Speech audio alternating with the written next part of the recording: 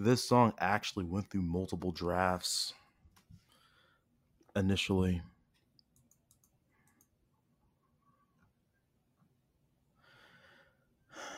Hmm.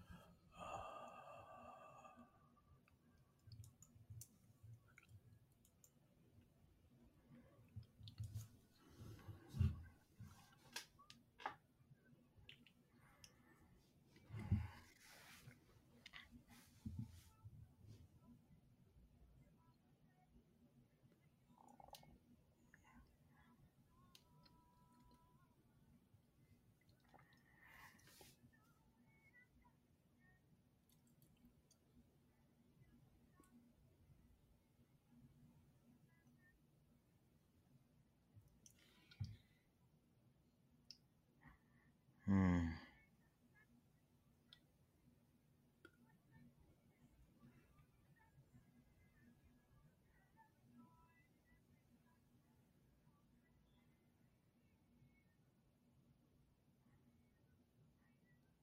And I think that, in with historical context, it is really ironic how Hamilton was obsessed with his public perception only for him to basically ruin whatever validity he had during that time in his own era.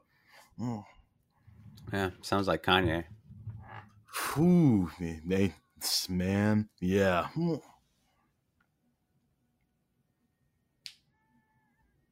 Or if we're talking about comedians, like Dave Chappelle has really kind of done a number to his own reputation. Mm. How so? You've heard about the recent Chappelle, controversies? Uh, Remind me. I probably have, but I feel like you're talking about something different.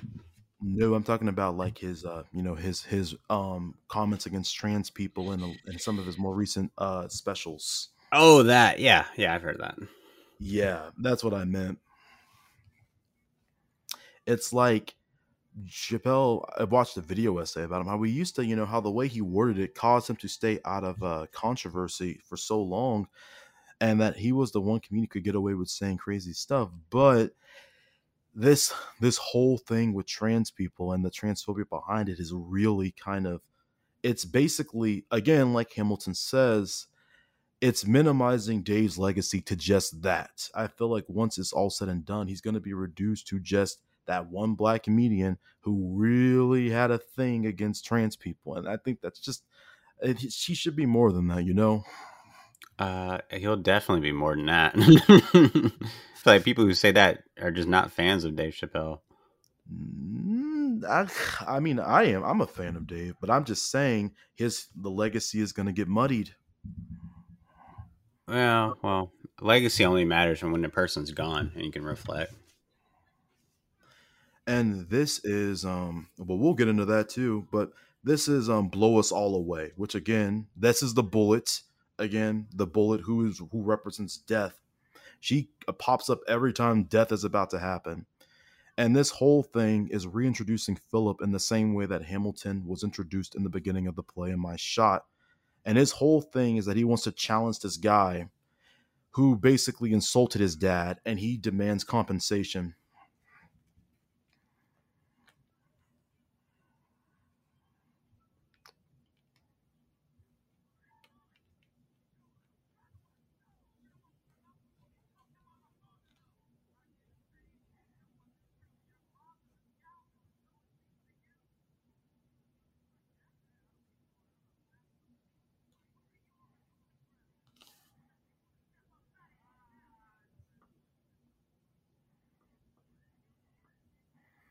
Hmm.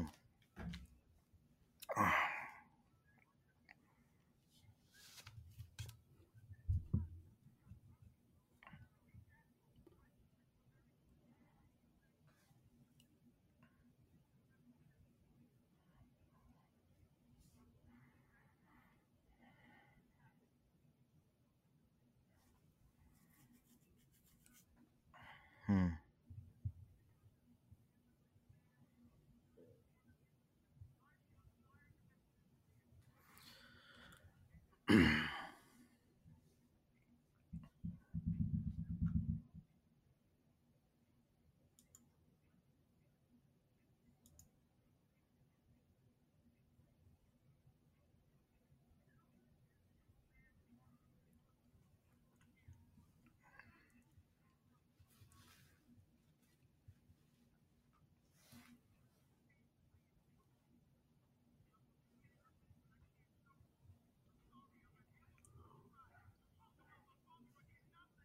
And this really shows how Hamilton's negative traits have completely rubbed off on his son, and how everything he idolized about his dad is the thing that ends up getting him killed. And the Right. whole thing about him never being able to count up to 10 when they were talking about taking a break, that comes through here because he doesn't reach to 10. He dies before they even reach 8.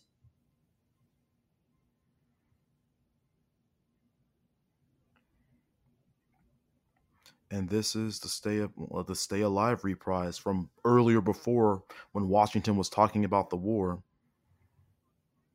It's taking on a darker meaning. Hmm. And just like the song says, he doesn't stay alive. He doesn't reach that 10 when he was counting with his mom. How unfortunate.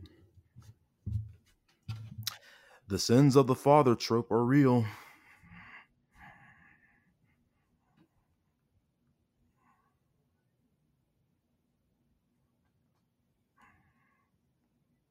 This whole thing sequence though is like directly very Les Mis inspired.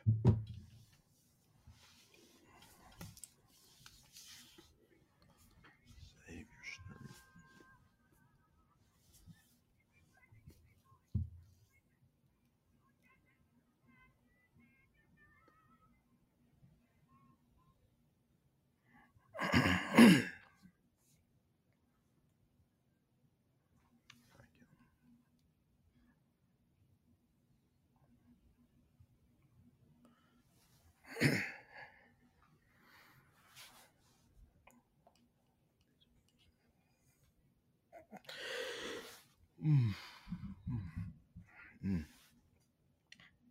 See, he never reaches 10. He dies shortly before he hits it. Hmm.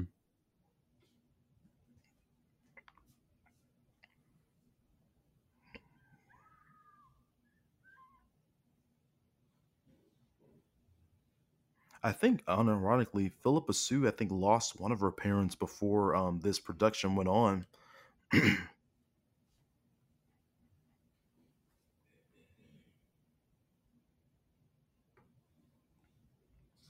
Oh, and this is It's Quiet Uptown, where Hamilton at this point is a shell of himself. And although it may not be hard to tell at this point, I think Hamilton at this point is supposed to be in his 40s. So a lot of timeline jumping is happening.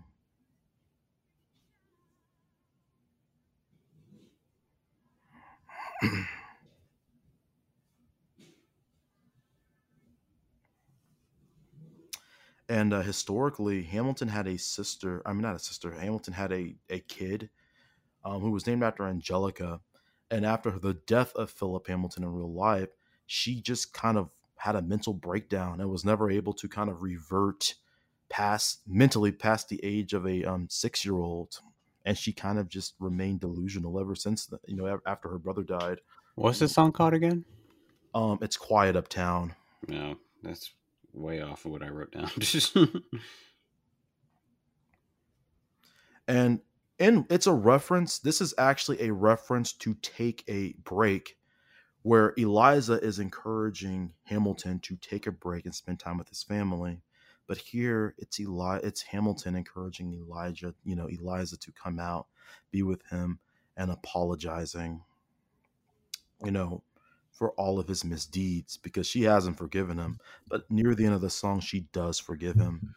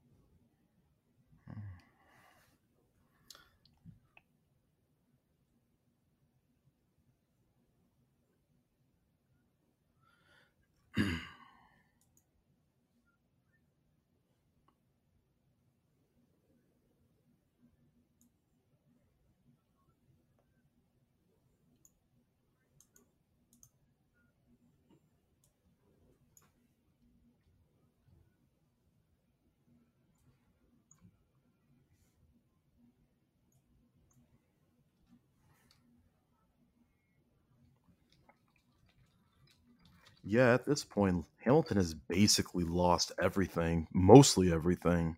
He's not in, he has no position in Congress anymore. He's been basically turned into a laughing stock. He's lost his son. He only has one thing left to lose now, and that's his life. Right.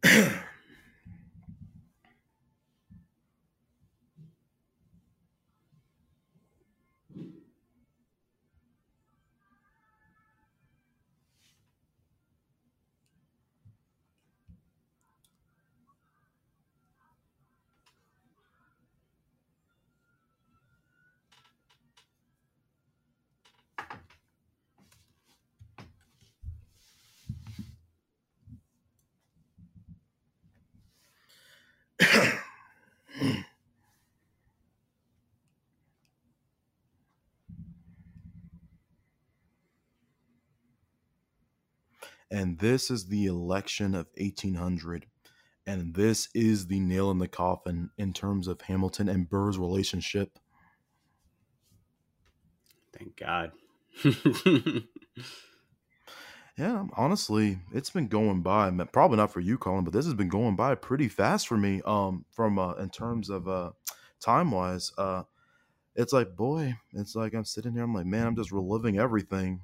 And I just got done listening to some of the soundtrack last night while I was writing some of these notes. It's interesting. Yeah, it's all about perspective because this is going pretty slow for me. But then again, like I said, I think that's just because you're not really used to like these sort of things, like these musicals. Because Hamilton, the way Hamilton is structured is the way like 99.8% of the musicals are structured. Because this is basically just how Les Mis is. It's operatic, which is sung all the way through, and rapid pace with not much spoken dialogue.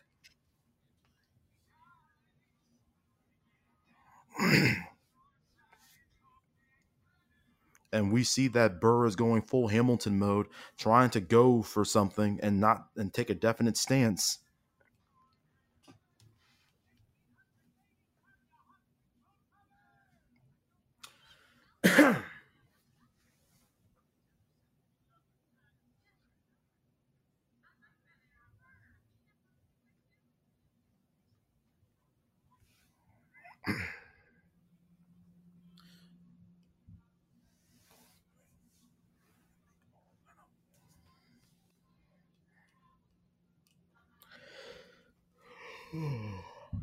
Mhm.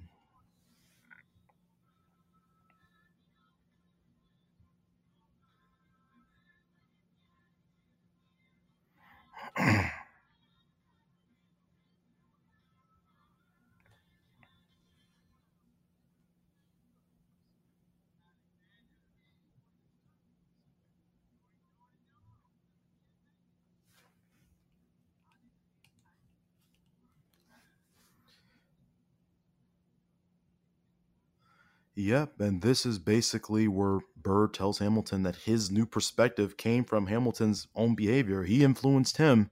They unknowingly influenced each other. That's how people work.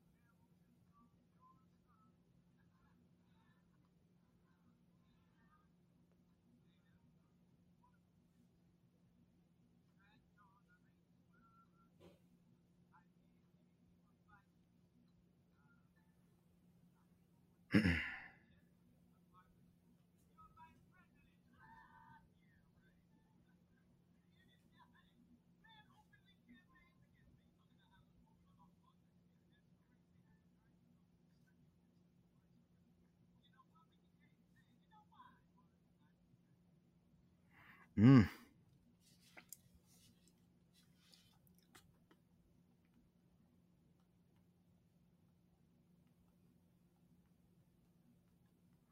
And this is the thing that builds up to the crescendo.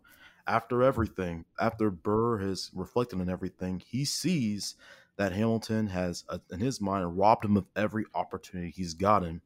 And at this point, he demands compensation. And this was the last straw for him. And the Ten Duel Commandments theme comes back again.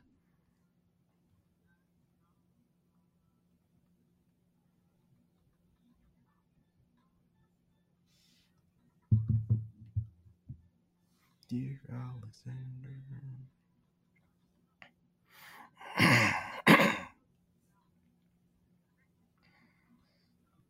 Mm.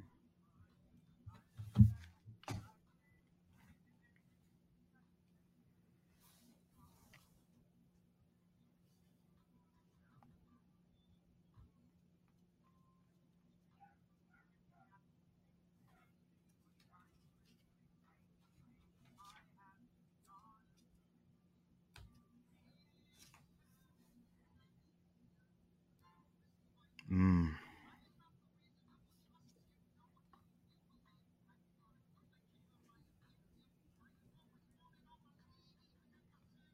And you see the bullet constantly. You probably can't see because it's dark, but the bullet is dancing around here again, just delivering the letter to each other, really signifying that death is about to creep into the show again.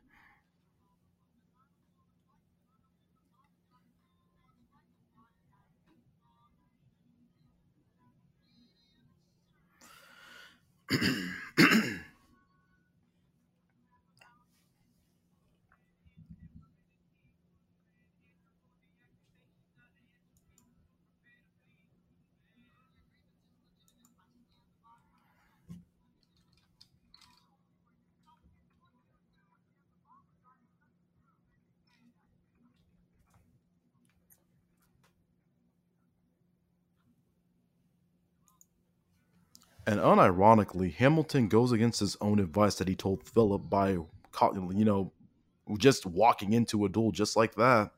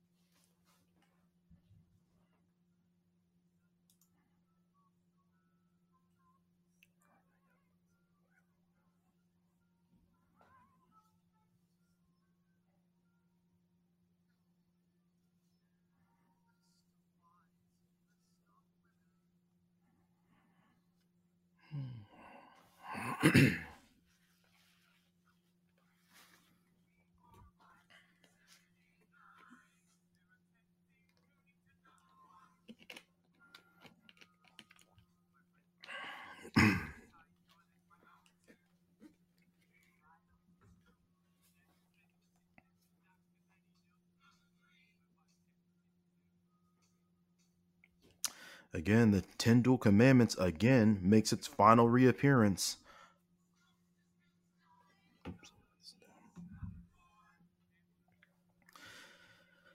Almost in the exact same way as it did before. Could have fooled me. Yeah, like I said before, the theme of the Ten Dual Commandments, that's because it's a very rigid structure and it represents murder. It's very upbeat, but that kind of hides what it really is, which is murder. And again, it's fine, Carlin. It's. I'm not expecting you to pick up on leitmotifs and stuff. That's just me kind of being geeking out about the little theatrical elements of the play. No, of course. Please geek out. That's what Yeah, and that's what I it's like. about. That's kind of what I like. Leitmotifs are used a lot in theater to represent something. So if you can't keep up with something, when you keep hearing the repetition of a leitmotif, you start to associate it with a certain thing. And it's like, oh, this thing represents that thing, and this thing represents this thing. And Stephen Sondheim was the one who popularized the idea of the reoccurring leitmotif or melody. And this is where we start to see everything come back. Hamilton begins to reflect on everything that's happened, and this is where he throws away his shot. This is a soliloquy before his death, where he starts to remember how will he be remembered, everything that he's done until now, his legacy. What does it mean? Was it worth it?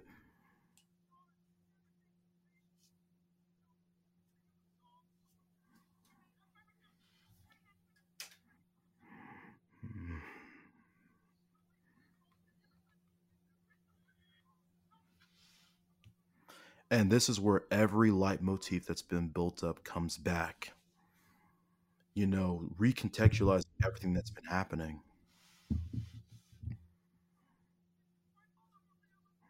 It's literally like Hamilton's life is flashing before his very eyes, metaphorically speaking.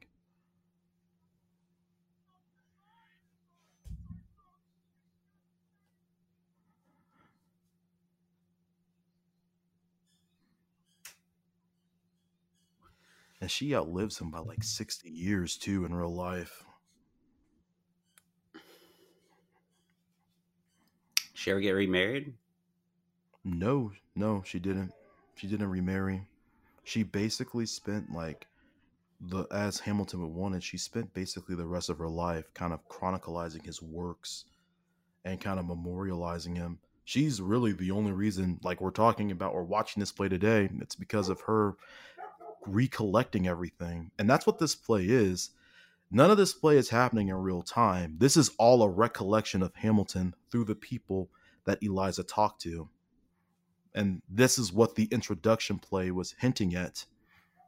This is just a recollection of Hamilton from the people who knew him. The man himself is technically already dead in the play, anyways. And this is when Burr realizes that the world was wide enough for Hamilton and him. There was no reason to kill him off. Burr reacted just based on a whim, and because of that, he made a choice that is basically going to be what he's known for forever. And this is what he's talking about. And what I talked about Chappelle, history doesn't care about all your feats. History doesn't care what you did or that.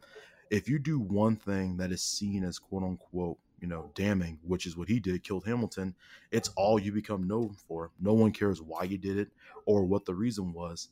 It is what it is. And it's funny because that's all I really learned about Burr when I was in school is that he was the man who killed Hamilton. History minimizes whatever you do. No one cares how complex you are, who you were. And yeah, this varies from person to person, but that's just kind of how it is. It's just largely subjective. Your mileage may vary, but Hamilton and Burr learns this lesson. Well, Burr learns this lesson way too late. He should have waited for it.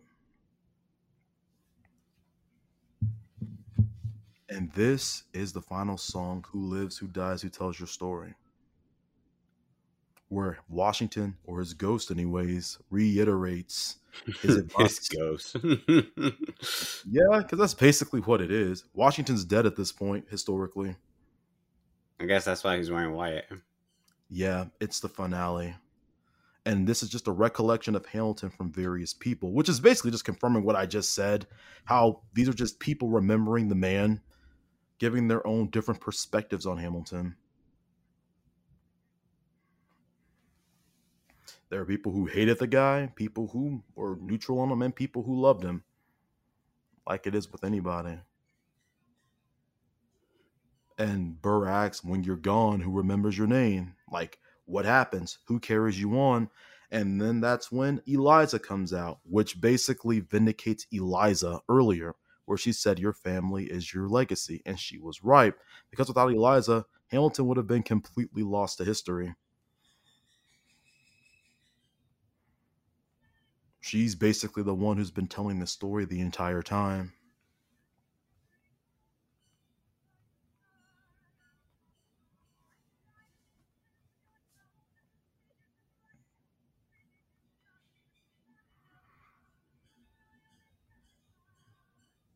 She's alive. And then she passes on soon afterwards.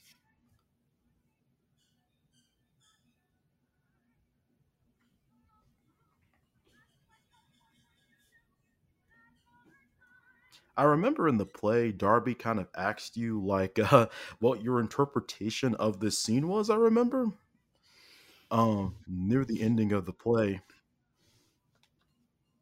and well, the awkward thing is that there actually isn't a definitive answer to that of what this scene, the ending scene, means. Yeah, don't ask me now. I have no idea. Oh, I'm not. I'm just saying there's actually a definitive answer. Like, well, the when it comes, I'll say it. Yeah, she opens up the Skylar Orphanage. It's still actually it's still in New York to this day.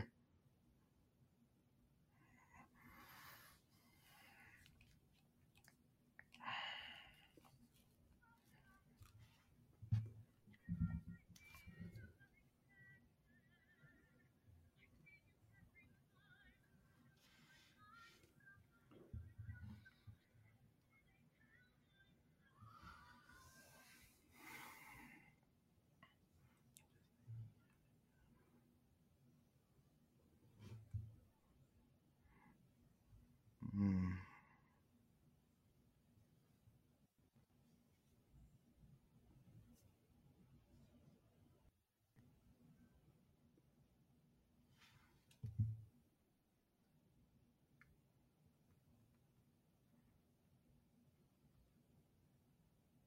mm, man,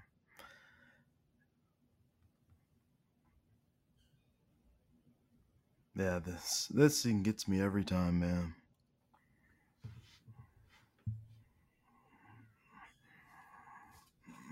Mm, mm. Oh man,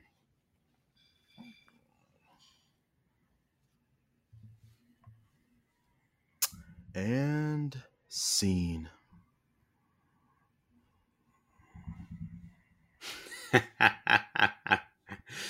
I thought of a really funny smart guy episode that really sums up how I feel about this movie. Oh, smart guy with what Tia and Tamara's brother. Yeah, the Disney show that you can actually watch on Disney Plus. It's like a 5 second clip, like a 5 second scene Mm, with the character Mo Tibbs that completely summed up sums this entire play up for me. mm.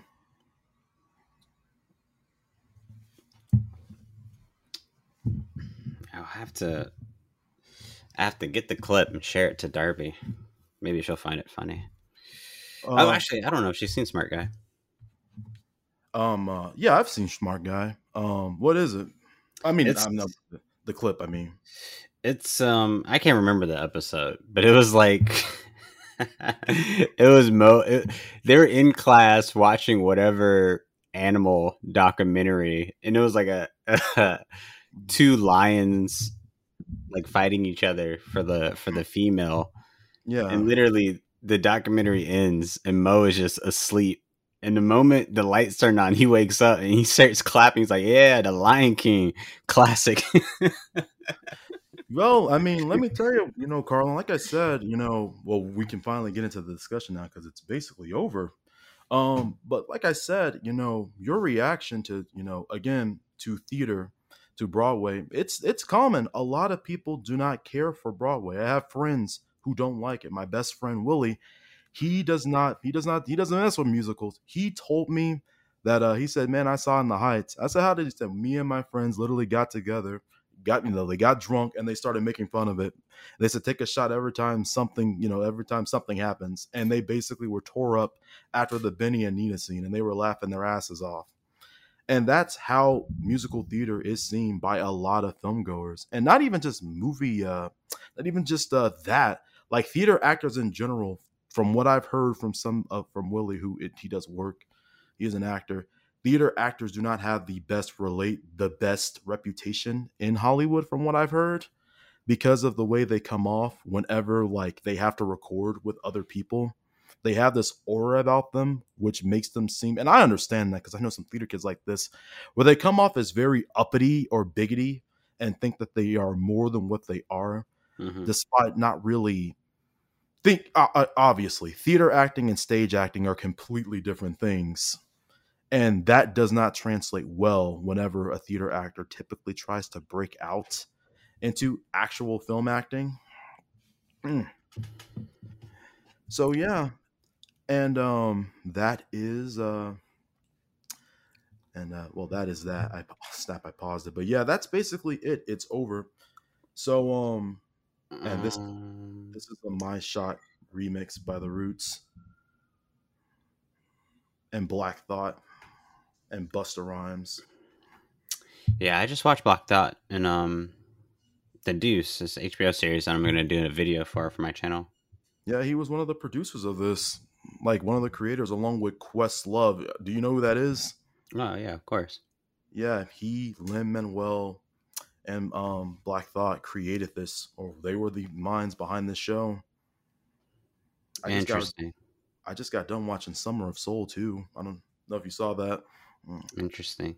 So I think I want to say I reached the conclusion that I don't hate musicals. I would like to believe I like musicals, but it's just Mm. a certain kind because I can name musicals that I like. And then I recently just watched because obviously my channel is based on The Last Starfighter. I just Yeah. found out that they made a musical that I had no idea about. And I listened to it and I feel like I can listen to that all day. Well, the thing is that like I said, Carlin, I would agree, but the issue is that like I said, in your initial Hamilton review and in our conversations, and also in your Encanto review, all of your critiques were not actually about Hamilton. They were kind of like backhanded critiques of Broadway. Because, Absolutely. Yeah, you're absolutely right. but that's my thing. And this is from talking with you, because I've talked with you extensively. And even looking at the comments that you've said in to other people when they correct you, and you're like, yeah, I can see what you're saying. The issue is that with Hamilton, and again, I'm trying to preference to the audience and to Carlin here. This thing was not made to turn Hamilton to make Carlin into a Hamilton stan. Yeah, it's perfectly fine if people don't like this play. I am perfectly cool with that. But what kind of fired me up here, and I'm going to get personal here, to get into the nitty gritty, is Hmm. that I felt like in that first in that first review, I kind of felt like Carlin because again, Carlin is not a theater guy. He's not in Broadway, and that's fine. But I felt like, and even in our DMs in Discord, Carlin's like, look, I'm a guy who watches movies, and I just kind of, I just kind of call it as I see it. I talk about my perception of that. And we kind of went on that back and forth, and I brought the whole Bugs Bunny thing. And my thing is that is fine. But my issue is that what I felt like the big problem, and even the audience brought in that comment section agrees, I felt like because the everything about Hamilton kind of went over your head in that first review, and maybe even sort of this one as well. Absolutely. So what you were left with was just, okay, so the play themes, they went over our head. Okay, but what we're left with is the aesthetic. And you kind of kept critiquing the aesthetic, but the issue is that you're not really critiquing Hamilton. You're critiquing Broadway, the Broadway aesthetic, because the Hamilton aesthetic is just a Broadway aesthetic. And it shows that with tons of other shows like Les Mis. Mm-hmm. And my big issue is that you were basically what I like to call ixi dexpit, which is you were using fallacies. The idea was you were kind of dogmatically asserting yourself about something that you don't really know about. You're kind of spitballing here. And you invited Darby, correct me if I'm wrong, but Darby never really did. All she really did was kind of just reaffirm your spitballing despite being the theater person in the room, which was really awkward. It didn't really create a conversation.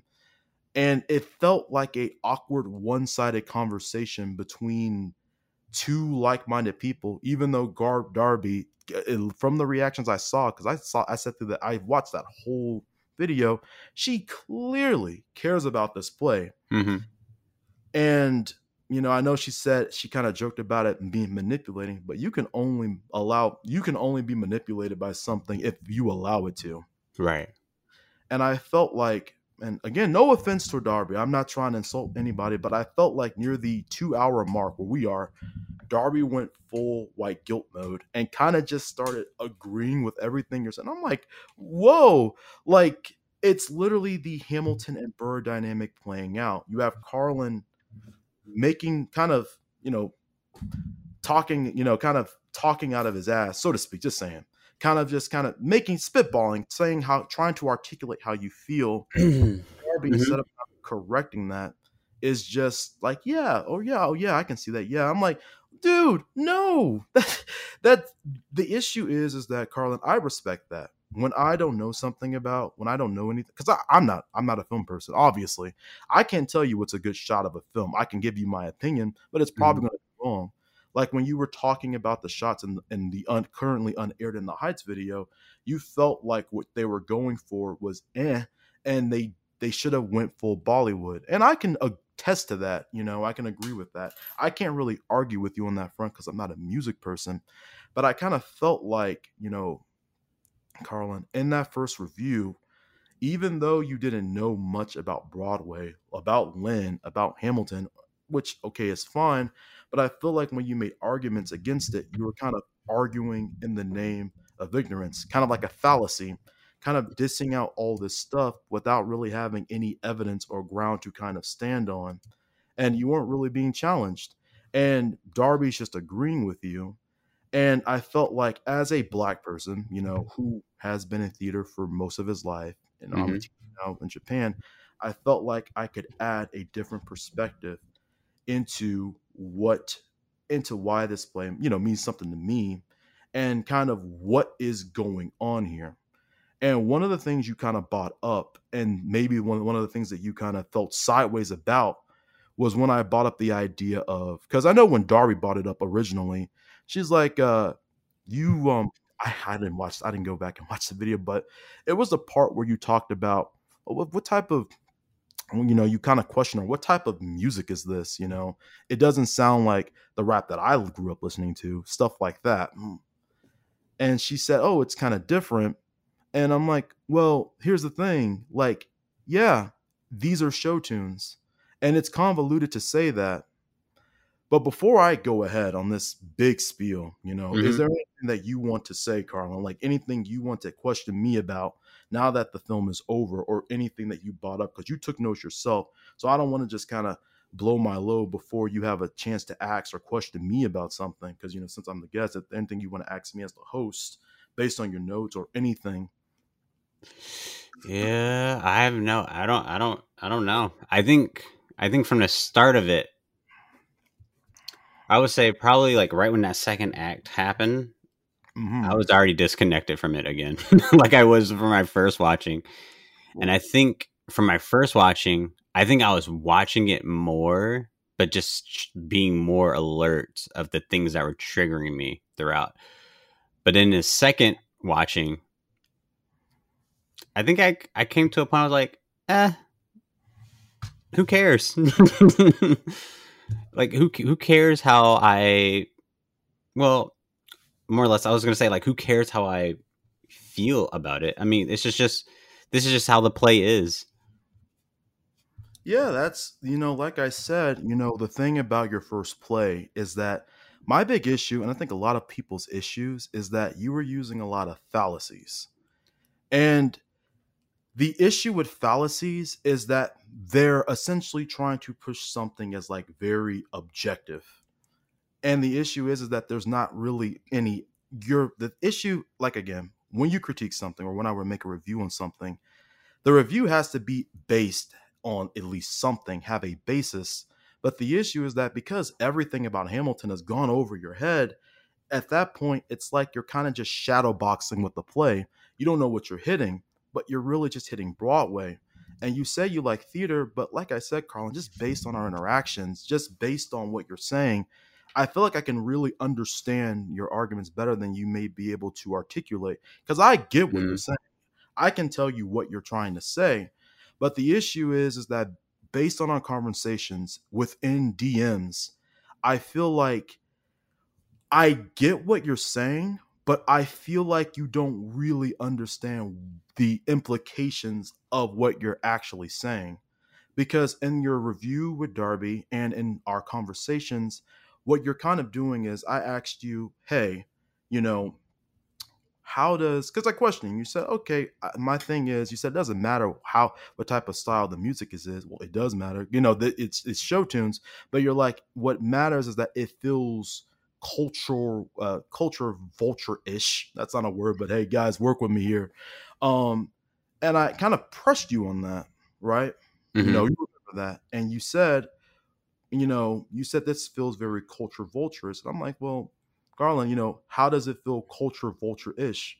Because are you going to respond to that, or are you going to elaborate on that, or do you want me to like go ahead on what I was about to say? As of now, maybe I had more of a problem with. Well, I don't know. Maybe I still have a problem with this play, but maybe more of a problem with how this theater, or excuse me, how this Broadway. production was marketed. Because I remember when my mom told me the first time when this whole Hamilton thing came up on like Disney Plus or whatever, Mhm.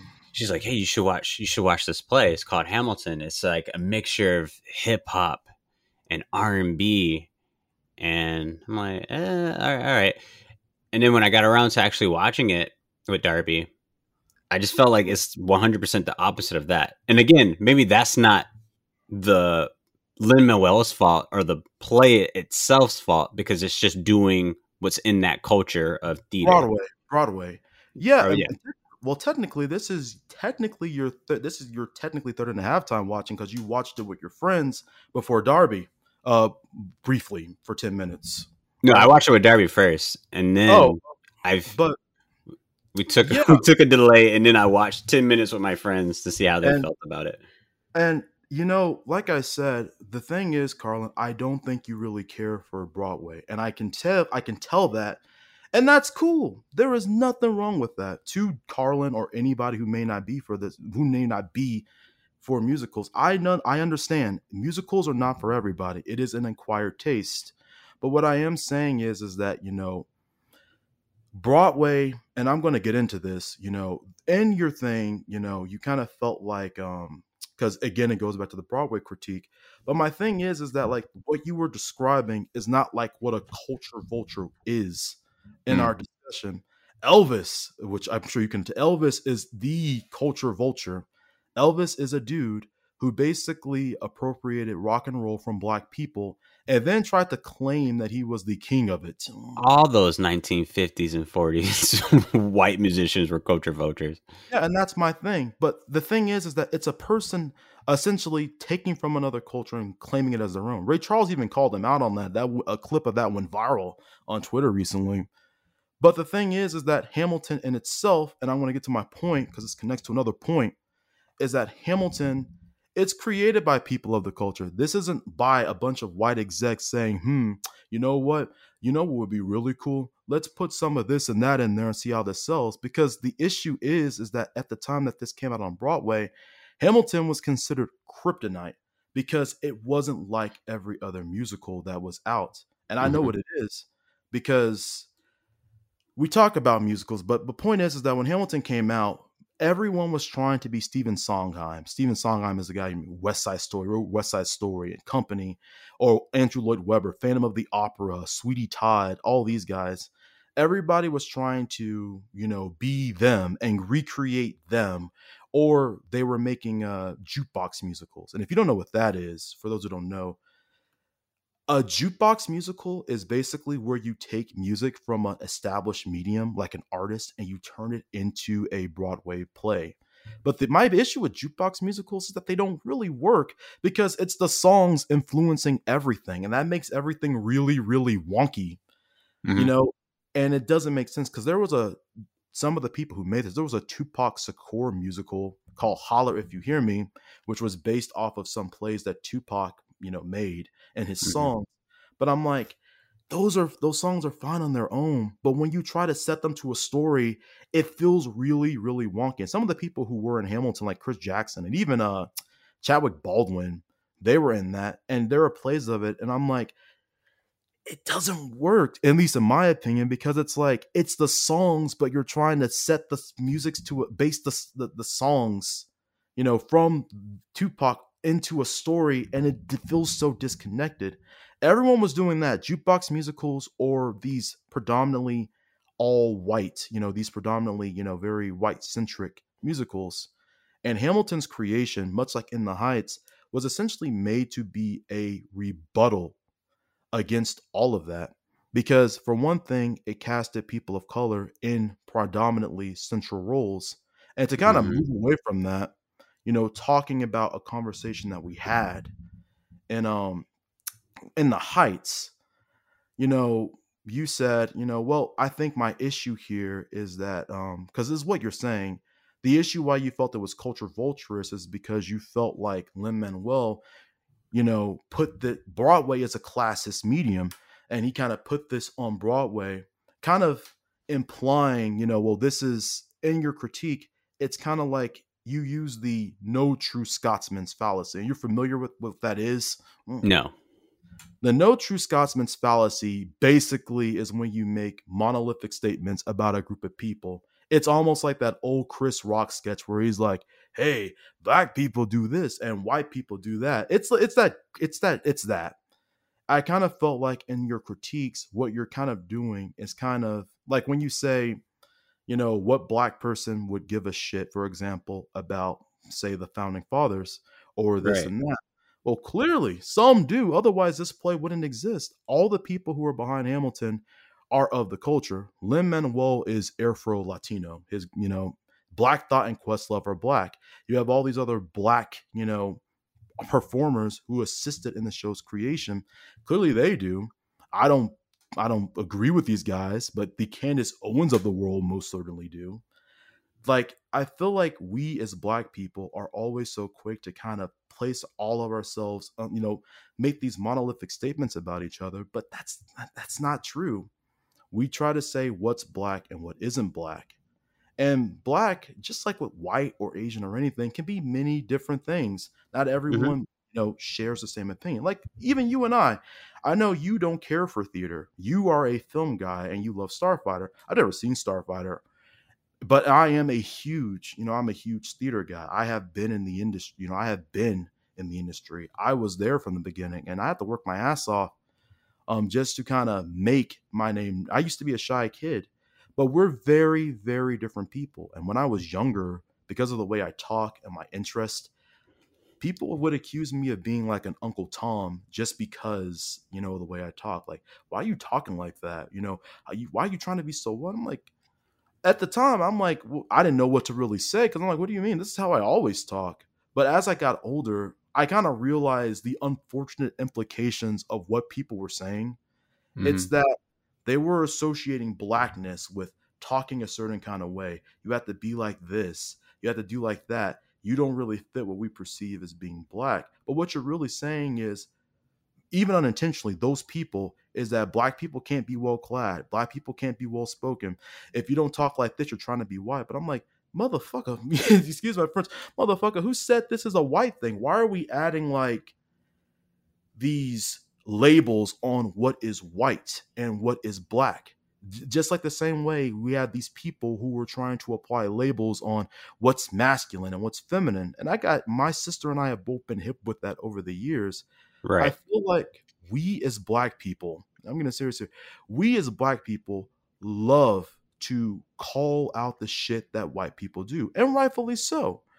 But I feel like we turn around and we do that shit to ourselves and we don't see it and no one calls it out because we're in the BLM era where, again, you know, it is, we don't like to draw attention to issues within our community. But I'm like, we do that. We do this to ourselves. We turn around and we do this to ourselves. Like, you know, your critiques about Hamilton, which is fine. Like I said, I'm not saying you can't dislike it. That is perfectly fine. I have people who do not like Hamilton. They say, I can tell you why. A, I'm not a fan of musicals. B, this, and this, and this, and this. I'm like, okay, cool. That's fine. But I feel like, you know, in your first review, Carlin, your critiques kind of came off kind of similar. I don't know if you've seen the Disney movie Turning Red. That's on my list to watch for the podcast. Yeah. Well, there was a white guy who basically made a review of Turning Red where he basically said he didn't understand it, or like he kind of asked, who is this for? It's like this is, you know, he basically went on this tangent, this ignorant ass tangent about what, who the musical, oh, this isn't for me, like, oh, this is about an Asian girl in the town. I'm like, first of all, again, it is fine to not be a fan of a film. I have Scott Hmm. Fraless, my friend. He's not a fan of that. But at the same time, like, don't go pulling arguments out of your ass and making up all these things about how it's this, and this just because you weren't fancy to it. Just because you may not like it does not mean that there are people out there who don't. And Yeah, of course. I feel like we as black people, I mean, again, I've just seen it, we call that shit out, but then we turn it around and do it to ourselves. And then we wonder why things don't get better. I've been hit by that. And Hmm. I think one of the things that you told me is that, you know, hey, you know, what you were saying is that Broadway is a classist medium. Like, if this, how is this for minorities? You know, if Broadway is a classist medium, but what you're implying there, Carlin, in our DMs is that it's almost as if, you know, black people, and you, I know you didn't mean this, but this is the unfortunate implication, just like those people who kind of called me out for talking a certain kind of way, you're implying that minorities or black people are kind of too low down and maybe sorry to go and see these shows. And that's not true. I was a part of a black posse. Like, it was me, my friend Jay, you know, I had my friend you know, it was me, my friend Jay. I had Chuck. We were basically a bunch of like multiracial kids. I was black, Asian, you know, black kids, Asian kids. We would go around and we would see theater. Well, all these different Broadway shows. We would see Next to Normal. We would go and see Rent. We would go and see Tick Tick Boom. We would go and see all this stuff. And we would go there. Yeah, there would be white people there, but we would also see other people of color there just enjoying it. It's not that uncommon. And I also feel like, again, the price of it missing, like, does not somehow, like, again, invalidate like a work's cultural merit, let alone, or its like cultural background. Because I know I have been to some pricey ass concerts to see some of my favorite black performers, sometimes paying hundreds to almost thousands of dollars, depending on who's with me, you know, with all the traveling and gas, just to go and see these people. Like, to go and see Outkast performing, which is rare. They don't usually do concerts, but to go and see them, or to go and see something like, you know, a Tribe Called Quest, you know, when they were performing for SNL, it's like I had to, I had to pay an arm and a leg to go and see them. But I wouldn't dare argue that these guys are sellouts or so and so just because I have to go pay to see them. That doesn't somehow invalidate, their ethnic background or their merit. And kind of expanding on that point, even disregarding all of that, what made Hamilton special is that, I'm not, I'm almost done with my spiel, but what made Hamilton special is the fact that, Take your time. yeah, I'm getting passionate here, but, again, just having this conversation, but what made Hamilton special is that it was free. You could listen to the soundtrack and never have to go see the play. You don't have to pay like $79 or $175 to go and see Hamilton. The soundtrack, because the play is sung all the way through, you can listen to it on YouTube for free. And it's been that way since it's been on Broadway. That's how I discovered. I'm like, wow, I really like this. I like the story. I like the motif. And if it weren't for Hamilton taking that approach, Hamilton would not be anywhere near as popular as it is now. There are other shows on Broadway that are fairly popular, but like you wouldn't hear about them because, again, they're kind of bogarted because you would have to go pay to go see them. There's not cast albums. But like, again, with Hamilton, they really tried to make sure people knew about this. They put the soundtrack for free.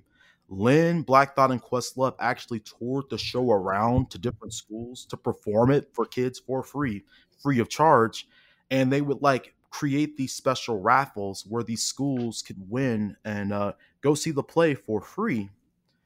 So it's like the idea that Broadway is this, very white medium is not only kind of a disingenuous critique, but it's not true. African Americans basically they shaped the modern day Broadway scene. Whether people want to, well, people have admitted it. Of course. You can say that with almost any media. The black man's the most copied man in America. Yeah, but that's the thing. But even here, what made, what I'm talking about show tunes, like you said, well, this is rap, it doesn't sound like contemporary rap. And I understand that. I have been told that by some of my friends. People don't really they can't put their finger on it, but they're like, I do not like the way these musicals sound. They have this certain thing and it turns me off. And I get it. But the reason why Broadway, because I looked up alternative rock when we were listening to Hamilton, alternative rock or alternative music is just music that doesn't quote unquote fit into a category of their own. Exactly. Show tunes are not like that. Show tunes do fit into their own category. They're called show tunes. But the thing that makes show tunes weird, that compared to every other medium, is that they do have their own sets of rules. They have these orchestras. They have these certain things like the I Want songs or these musical motifs. These are what make a musical a musical. You may be able to find a motif like in Slick Rick was pretty good at using motifs, when he used his storytelling, but you don't find all this stuff anywhere. And the reason why show tunes are called show tunes is because it's like multiple different genres of music merged together. And it's like that because Broadway, I think, or show tunes are the only medium where it uses musical vernacular. You basically have, like, for example, Broadway has its roots in opera. Everything that we know about Broadway originates from the opera. Like, when Hamilton is rapping, what Hamilton is doing, he's using a patter song. Patter songs are like these really fast-paced songs that have a rhythmic flow. Like, for example, for people who don't know, like, for example, The Music Man, and the song You Got Trouble is a patter song. It's a fast-paced song that is, like, it rhymes. It consistently rhymes. And we know, obviously, hip-hop isn't just all about rhyming, what you can. But in patters, that's what you do. And it's the way that Lynn used that to kind of get hip hop across in theater because it's based on this established medium. Like, here's an example. Like, in the song You Got Trouble, there's a part where he says, I'm thinking about the kids in the Knickerbocker, short-tailed young ones picking the smoke shop, wondering about the school. Hey, look, folks, you got trouble right here in River City. That's one of the parts when You Got Trouble. That's a patter song.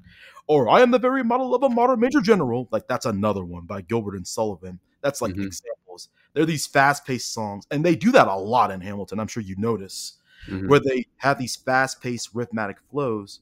But like again, it Broadway originated from opera, so a lot of Broadway shows are very operatic. Like Sweetie Todd is very Shakespearean. Hmm. It comes from that. And then you have other genres that get added to it, like folk, which started off in the Shakespearean era. But what made Broadway what it is today is that in the 1920s, Black creators and performers added jazz into the scene, and it changed Broadway forever because every single Broadway musical you can think of, it's either like created, like the numbers are created like jazz numbers, or they use jazz as a motif. Like West Side Story has jazz, all that jazz, it's in the name. You have jazz and all these other aspects that these Black creators introduced into Broadway. And jazz, despite being demonized, was the popular musical from like it was the popular music genre from the 1920s to 1950s. It defined American music. So Duke Ellington, Louis Armstrong, I don't have to tell you, Carl, and I'm sure you know, jazz was basically the medium.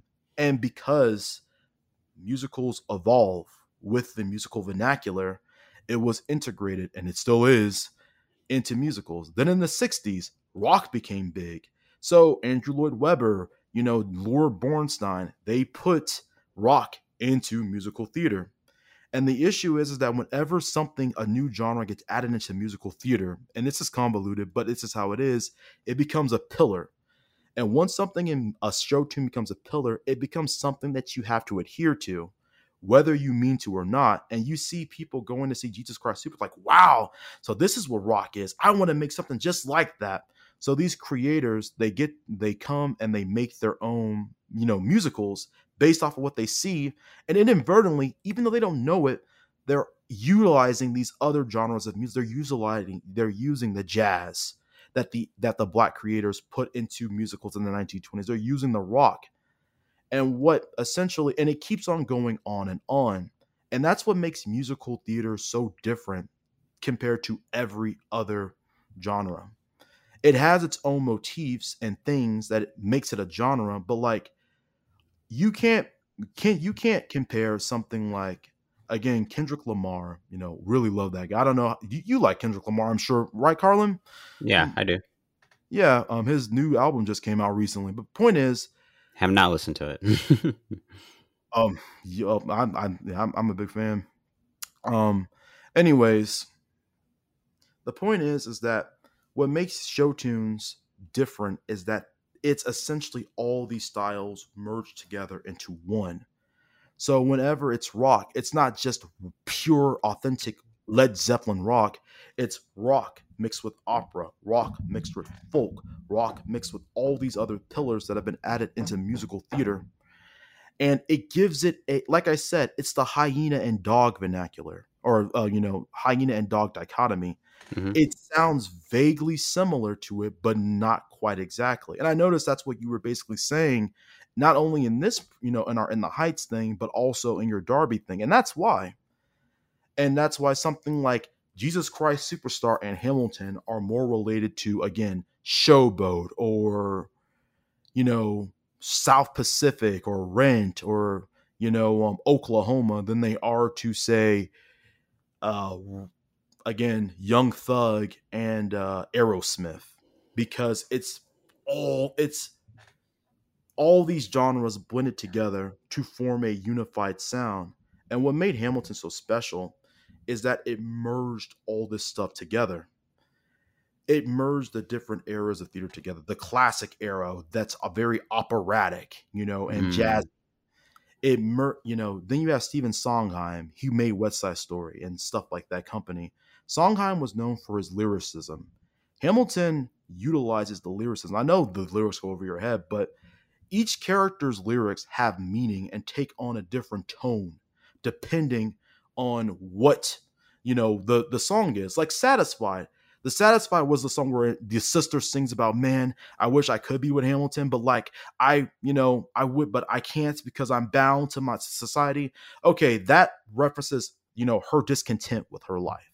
But then we have Satisfied being used in the 10 Dual Commandments, And it's referencing the relief or the vindication you get when you basically prove yourself by kind of shooting a person who insulted your person. It's all these different things like Sondheim. And then you have Andrew Lloyd Webber, who popularized, leitmotifs, how each character in Hamilton represents a certain song. And even if, you don't understand what the character's about, that theme keeps coming back and coming back and coming back. And you're like, oh, so slowly but surely you start to associate the character with this thing. And they do that so that way musicals don't have to keep recapping what they're saying. You're like, okay, I hear this. That's what that means. And also, they're operatic. He popularized the whole sing-song musical where all his plays were sung all the way through. And the Right. reason they did that was because it makes it easier to kind of sell musicals that way.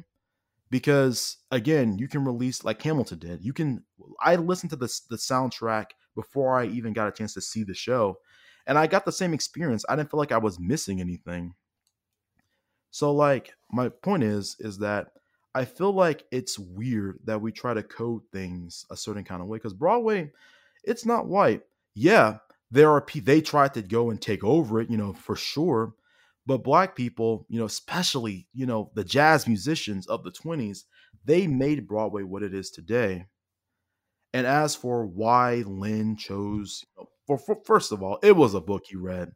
And the thing about like musicals is that the entire point of Hamilton being a rebuttal is that in West Side Story, I mean, I don't know if you saw the original West Side Story or not, Carlin, but Probably like minutes of it.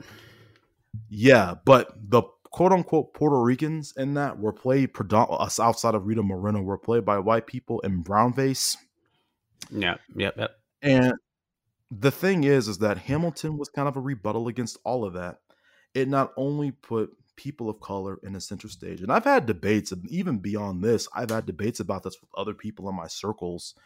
It put them at the front center stage at a time when really it was rare too, because everyone was trying to just rehash the past and wasn't trying to get with the times. Every person who has been a part of Hamilton has benefited from it in some way. And I do know another thing you talked about was the colorism aspect of Hamilton that you kind of felt.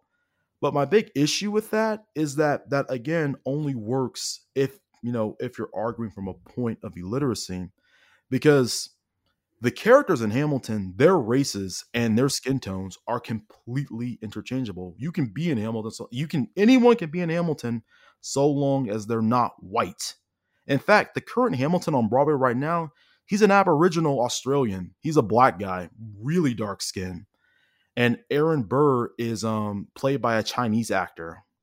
The Schuyler sisters are all played by these very beautiful dark skinned ladies and stuff like that.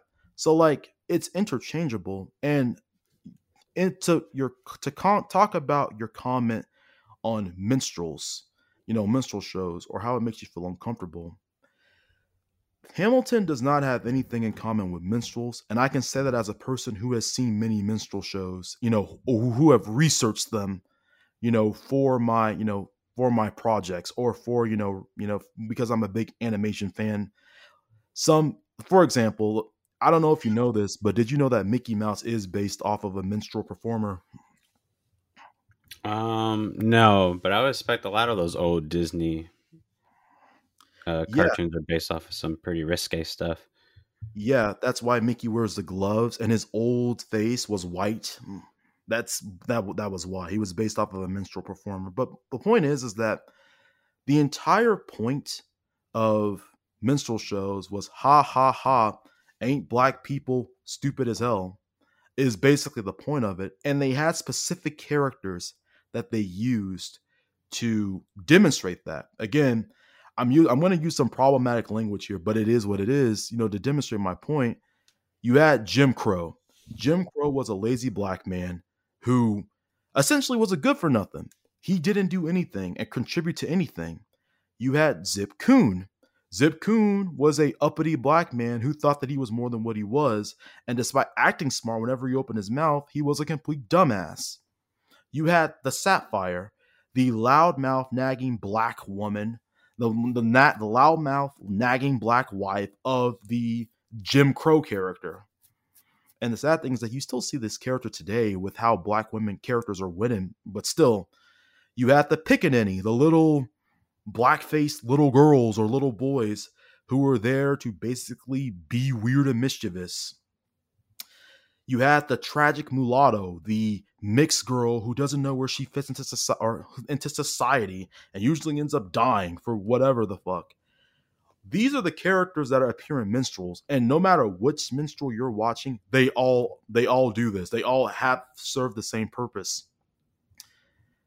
They're the joke. They're the characters you see.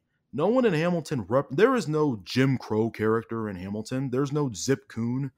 This stuff is played completely straight, and it's supposed to be taken seriously. Now I can understand maybe being put off by the quote unquote corny performances of the actors, but speaking as a guy who's been in theater myself, that's theatrics. The reason the characters act like that, because if you come off on stage acting very stilted and nervous, people are going to notice that, and you're going to lose the audience. And most likely, people are going to blast you online, or you're going to get a negative review on when the reviews come out.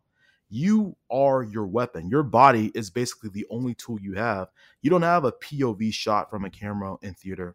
You are the performance, and you have to use every part of your body to kind of entice the audience on your side. Because if you lose the audience, the play goes downhill. And if you are a big part of the play, the whole play is screwed. And I remember my first play, I botched the performance, and people were clowning me. And I'm like, damn. And that's how I learned, my teacher, Miss Gray, she taught me, you need to use your body. You need to understand every part of your body is a tool that you can use to improve your performance. If you aren't confident in yourself, the audience won't. And that's why they act the way they do like that, because again, it's a part of the performance. If this was a movie, I would completely agree with you, Carlin. It would not work because movies are supposed to be realistic. If you act like this in a movie, you're going to be called out for overacting or making something cartoonish. Of course. But in theater, the opposite is true because theater is like that weird medium between being somewhat realistic but still set in fantasy. So that is another reason why it kind of puts off people. But you have to do that if you really want to sell your performance. And sometimes you're performing for hundreds of thousands of people in the fucking audience.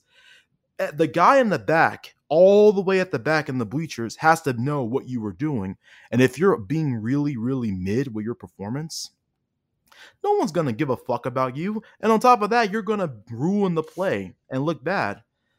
And I've been both in and out of that seat multiple times, throughout my career.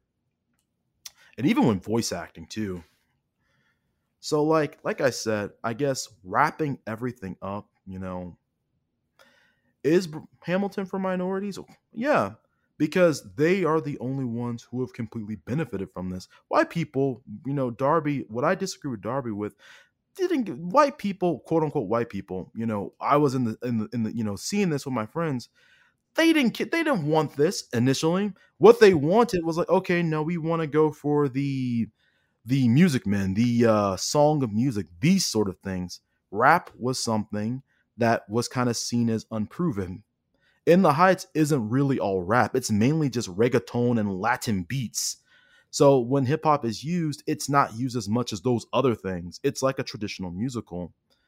But Hamilton not only, proved that this can work through the power of Black creators, but, emphasizing that, it really did open the door for so many people. Because now the Broadway shows that are out now, you have Americana, which is about, it's created by these left-leaning, Mexican guys, is about the struggle of being an immigrant in the United States, how the United States has turned its back on Mexican immigrants and really immigrants in general. You have Strange Loop, which is a show a show created by a black guy, a gay black man, talking about, this hotel run by these queer black people, trans and non-binary. You have Six, a show which is about the wives of King Henry the six, and they're all played by different actresses of color, similar to kind of what Hamilton did, you know, telling their own story, an all female cast. You have what else? A lot of musicals out. You have there are others. But my point is that all these shows are getting greenlit and are finding it easier and easier to get into Broadway now, and that's because of the doors that Hamilton broke open. So I'm like, hell yeah. Like, fuck yeah. What the fuck? Yeah, yeah. It definitely has helped people of color more so than anyone else. Ariana DeBose was the bullet, a minor role in Hamilton, and has not only won all these awards. And yeah, I know we can talk about the Oscars and how rigged they are. And yeah, I do agree with that. But she is making gains. Leslie Odom Jr. is about, I don't know if you've seen the movie Knives Out, the first one. No, that's also on my list to watch. Yeah, that movie. He's going to be in the sequel of that. Daveed Diggs, he kind of quit theater after this. He kind of said he kind of had his fill. He wanted to focus more on like his rap career and music and movie career. But like he just won a Hugo Award. All these people are like going places, and it's like Hamilton is like that starting point to getting into, you know, when you are a part of the show. You know, it takes you places, and it's still breaking barriers. I mean, for fuck's sake, like Carlin, I know you're not the biggest channel, but look how many comments you have on that one video alone, and it's still growing. It it changed the game. Now, I'm not saying that Hamilton should be the end all be all. I don't know if I don't know if you've seen that the '90s Cinderella movie with Brandy in it. Oh yeah. Yeah, I'm not saying stuff like Hamilton or Brandy should be the end all, be all. You know, this is what representation is. You know, no, of course not. I'm not saying that it should be this is what we should always be, because you always want to surpass your limit. But damn it, you know, speaking as a person of the culture, seeing the people and talking to the people that it's influenced, meeting, you know, seeing people like Black Thought, Questlove, all these hip hop artists come together, and people don't have to care that these guys made it. But what matters is that it's made by people of the culture. It's not just made by white people trying to basically examine something from afar and write it down. It's made by the people who are within it. And seeing stuff like that and seeing it succeed when it was considered, yeah, it's easy to say it was always going to be successful. People said that about The Lion King 1994. No, it wasn't. It very much could have failed because Bloody Andrew Jackson failed, which was basically similar to Hamilton, but it had an entirely all-white cast and basically recast Andrew Jackson and his peers as a bunch of emo white kids. This play really did, you know, change, you know, it changed the game. And really, I still listen to it. I find out new things about this play every single day, and it makes me love it more. That's why I love videos like your videos, Carlin. It allows me to reevaluate myself, and I thought Darby isn't coming with it, and I can understand why, but my point is I'm like, nah, you know, let's have this conversation. And through this, I think I found out why I feel strongly about your words and why I feel strongly about this play. And it goes back to my childhood where I was told that I'm not of the culture because I'm this XYZ and bullshit like that. Mm-hmm. And I kind of feel the same way about this. So that is my soliloquy, y'all. I'm sorry I went in like that. I kind of got passionate there for a second. All good. Hopefully the stuff I said in that rambling made sense to you, Carlin, because I went on a spiel there for a good 30 or 40 minutes. Yeah. You know, I'm not trying to change your perspective on any of this. I'm not saying you have to like Hamilton. What I am saying, though, is that I do think most of your critiques, I just think you're not that big of a fan of Broadway and its style. And that's cool. You said Encanto you felt like would have been better without the songs, and they should have just told the story organically. Right. You weren't really the biggest. You felt, and I agree with you on this, thinking about it, you felt that the songs and In the Heights distracted from the story that was being told or actively fought against what the movie was trying to say. You know, it talks about how bad, you said it talked about how bad Washington Heights is, yet kind of showed the exact opposite, you know, through the dialogue. Mm-hmm. And that's my thing. I'm not trying to change anybody's mind. Carlin, it's perfectly fine to not like this play for XYZ reasons. My only issue is just that, like I said, it's just using these fallacies, the no true Scotsman's fallacy, putting labels on something of what's white, what's black. I just think I'm just kind of tired of we as a culture doing that to each other, but we turn around and like, you know, do it to ourselves. It's like I won't go there. I was going to get really political there for a second, but I'm saying the effects of white people are so ingrained within our culture that I feel like we do some stuff that we don't even realize is that, that we don't even realize is because of the white supremacy that black people have had to endure for such a long time. Absolutely. And that's what I was going to say. I just feel like we do this shit to ourselves. And it's because of culture is so Eurocentric that it's become normalized within the black community, and I think that's a fucking problem. Excuse me for that, for my French. You're totally fine. Yeah, that is my piece. That is my quote unquote rebuttal, my stance on this. It is a great play. And when you listen to it, you see the passion, you see the people behind the stage matches the intent.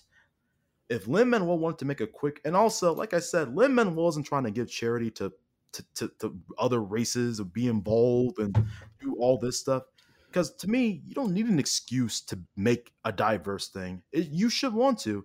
Why would you want to keep rehashing the same tired white tropes, same movies, these white rom-coms where the white Julie Andrews or the white actress has a black best friend who is clearly more interesting than her, but we focus on the love life of the white actress over what their friends are doing. Mhm. Like, you don't need an excuse to be diverse. You just do it, because to me, in the words of the great Toni Morrison, if there's a story out there that you want to read but it's not available, make it yourself. You don't really need a reason to want to be diverse. It's not about giving a charity. It's about, again, doing something. It's just, it's about just doing it. Why not be diverse? Why not give opportunities to people who don't usually get them? Why keep throwing the same scraps to the fat cats who are already overweight and are taking the food for everyone else? And that's my spiel. Let me drink some water. That's my spiel on the whole incident. I think this is a wonderful play. Speaking as a person from theater industry, the leitmotifs, all this stuff is masterful. Some of the stuff shouldn't work, but it really does, and it gets me every time. And to me, Carlin might feel different, and that's fine. But I'm giving this a to me. What's your highest rating on here, Carlin? On what? Your The movie itself? Like, what do I rate it? No, your reviews, like in general, like what's the highest score you can give, like on a 1 to 10 rating? Like, do you? Yeah. On a 1 to 10 scale of how I rate this movie. Oh no, I was just asking about like how high your rating scale goes, like for any movie you do. Because to me, Hamilton, like I said, I'm just giving you my rating. I think it's a 10. I think not only is the acting there, not only are the motifs there, not only it introduce, no melody goes unused here. And in Broadway, that's hard to do. It's almost like a building block of the nation itself, quote unquote. Each song comes together to form this symphony of this tragic dickhead, Hamilton, who never realized what he had. And to this day, Hamilton's legacy is still contested by many different people. So to me, I give this a 10. I love this. I recommend anybody, give this a watch. It's fine if it may not be for you, and I get that. But I think this is really something special. Not something like this doesn't come, often, especially in Broadway. You have big shows that leave an impact, But Hamilton is one of those shows that we're still seeing the effects of today. Like Carlin, and you're kind of a smaller channel. The fact that you have almost 50 people in a single video, still commenting and giving their thoughts. Some of them are my friends, others aren't. Kind of shows the power of this play. So I give it a 10 out of 10 for me personally. Favorite moment, I guess, because I didn't get this. I think my favorite moment was in the room where it happens, where we see Burr, slowly go from, this very cautious individual to being passionate about what he wants in life. I really like that, especially when he says, "But we dream in the dark for the most part." He jumps. That is my favorite line from the musical. So that's my favorite line. I already basically said what I appreciate about it. And so, yeah, that is my spiel. That is my rating, my soliloquy, whatever you want to call it. That is my passionate rant for the entire year. And Carlos, that is on to you. What are your thoughts? So first of all, there's no way anyone can give any piece of media a 10 without being biased about that said media. Well, I just did. I mean, hey, like Carlin, what one of my biggest thing is that there is an exception to every rule, man. Not everybody functions under the same, under the same pretenses. I just say personally for me, because this is just how I view it. And I'm looking at this because I wouldn't give like in the heights a 10 out of 10. I wouldn't give like, I don't give 10 out of 10s like talking about it. I usually go, the highest I usually give is usually like an 8.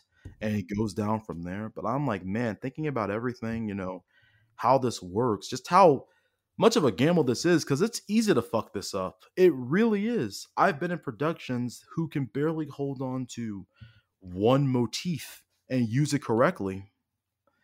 I really do like it. I really do appreciate it. I'm not trying to be biased. I don't give this out like candy. And I'm certainly not going to pretend to be swayed and give it a 5. I think, I guess, because I'm thinking about it and I feel like, yeah, I really do like appreciate how they were able to pull this off. It's really hard just coming as a person from the culture. And also, has anybody given a 10 on your podcast before? No, there's no way. No, I'm saying like no one's given a 10. Nobody has out of all the films you reviewed, no one's given a film a 10 before that I've reviewed. Yeah, you mean for the podcast or just films? Yeah, like for the film, like the podcast, like you reviewed with people. Like when you do those podcast reviews with other people, none of your guests have ever given anything a 10 before. I'm sure maybe they have. But I'm sure they were still biased on that 10. My thing is that, like I said, man, there's an exception to every rule. And hey, if not, then I become the first. This makes my appearance even more special. Because I will be the first person to kind of pop that cherry, metaphorically speaking. And I appreciate it. And on top of that, Carlin, just speaking in general, opinions in general are like kind of biased. That's kind of like the idea of an opinion. It's hard. It's kind of hard. It's unless we're talking about the actual intent of something, or like say a scientific fact or something that cannot be argued. Everything is going to be subjective in some shape or form. Of course, every fact is an opinion if you want to look at it like that. Yeah, so like that's my opinion. That is my opinion. That is my spiel, and that's fine. I kind of know how you feel already based on either that Smart Guy quote. I might even watch Smart Guy after this, but that's my opinion, and I can kind of pass it on to you, Carlin. Let's see. You gave it a 1 last time, or at least in the thing, and a 2 in your review. I did a 2 or 1. You gave it 2 different scores in your actual like written synopsis on what you reviewed it. You gave it. That's right. Yeah. I do rate them in that way.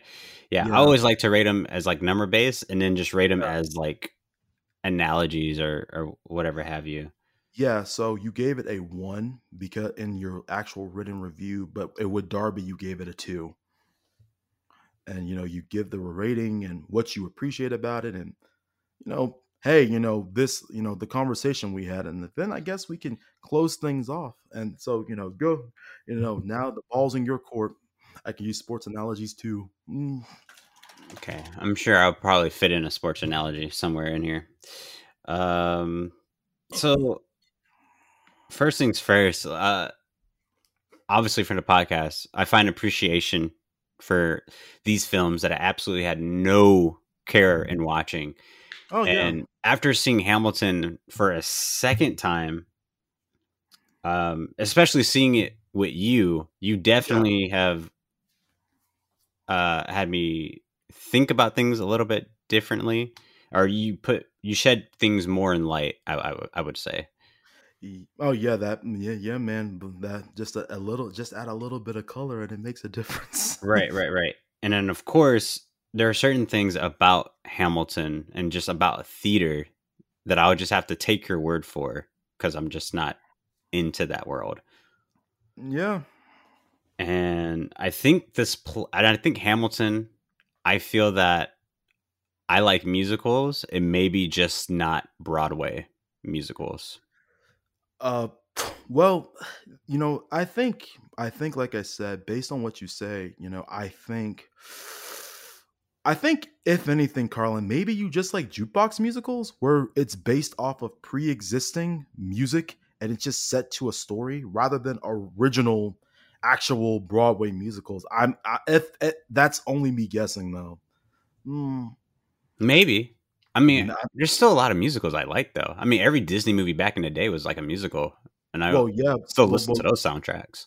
well, yeah, but that's my thing. Those are like those are based in the or somewhat based in the Broadway thing, but some of those like The Lion King, stuff like The Lion King, those are not really show tunes. Those are just straight up African songs and R&B songs. They're not like an Hmm. amalgamation of multiple different things.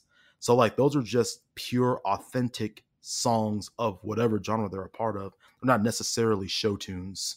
Mm, Right. mhm. Um. So yeah, I think it's funny. After this, I think I'm gonna listen to the Last Starfighter musical and Yeah, see what man. else I can pull from it. But as far as Hamilton, I know originally I gave it like a 1 or 2. If Mhm. I have to rate it again now, I mean, it might still be the same. I think I told myself literally right before it ended, I was like, I would rather watch YouTube ads for 2 hours and 40 minutes than to rewatch another scene of Hamilton. Because I don't know maybe it is just from like what you said, theatrical actors, they're supposed to be over the top. They're supposed to do this and do that because that's what it calls for. And it Yeah, won't look the same anywhere else but on stage. And I because if this was a musical, Hamilton, if this was a film, this entire thing would have to be changed. This would be a completely different production. You can't do number one, you can't be this minimalistic in a movie. The setting has to be there. Well, you know that, of course. obviously. So like, I don't know. Like, And although this I'm is this worried. is another reason why In the Heights didn't work for me when I watched it. Because that movie just really doesn't translate well to film. And I'm sure probably the play was a lot better. Well, yeah, but that's the thing though. I think Carlin, I don't know if you would really like golden age Hollywood musicals though, because they're basically like this. And that's what Dude, I was I saying. watched Golden Age Hollywood musicals.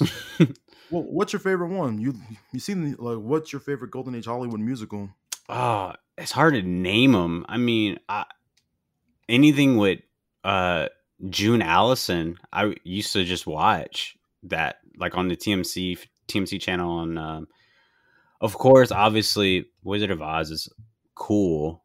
Um, I just like the characters in that one, but I watch those musicals and not get bored of them. But for some reason, I watch Hamilton, and maybe just because of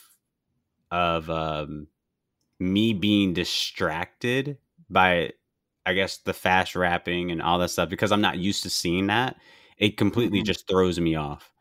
And Well, immediately I think of, well, that's not what hip hop is, what they're trying to do. And in a sense, they're not trying to necessarily be that way, but it's yeah. just how I'm perceiving it. Well, again, I think again it does go back. You are a film guy, and your thing is, hey, if you're going to make a film, make a film. Try to think how this works into the film medium.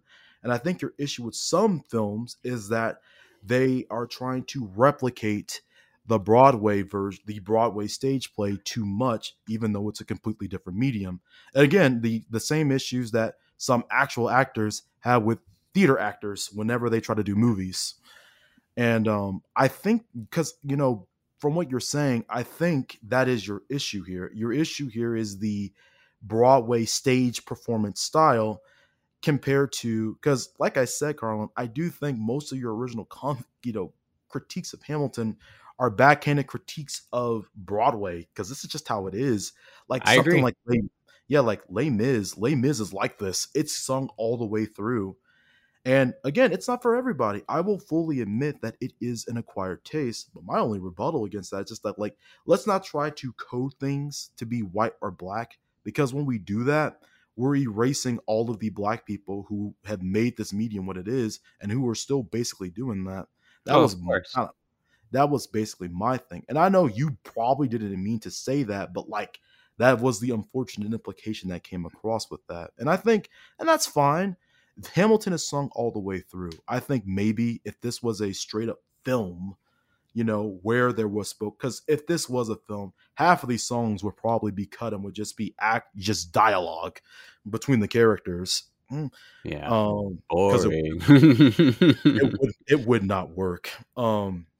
Or maybe if it was Well, animated, yeah, I mean, I I agree think it with would you on probably, that. this would probably This work as if it Hamilton were animated. production can Um, really only exist on stage, and if not that, just on a soundtrack somewhere.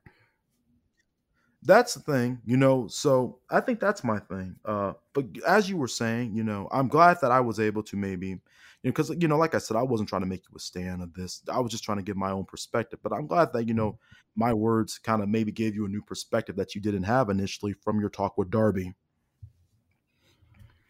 Right. Yeah. And I was actually just texting Darby a little while ago about it. Oh, what'd you tell her? I was like, this second act is just, it's rough. And then she literally responds back with she's like, but what about Philip? I was like, who? And she's like, okay, clearly you don't care.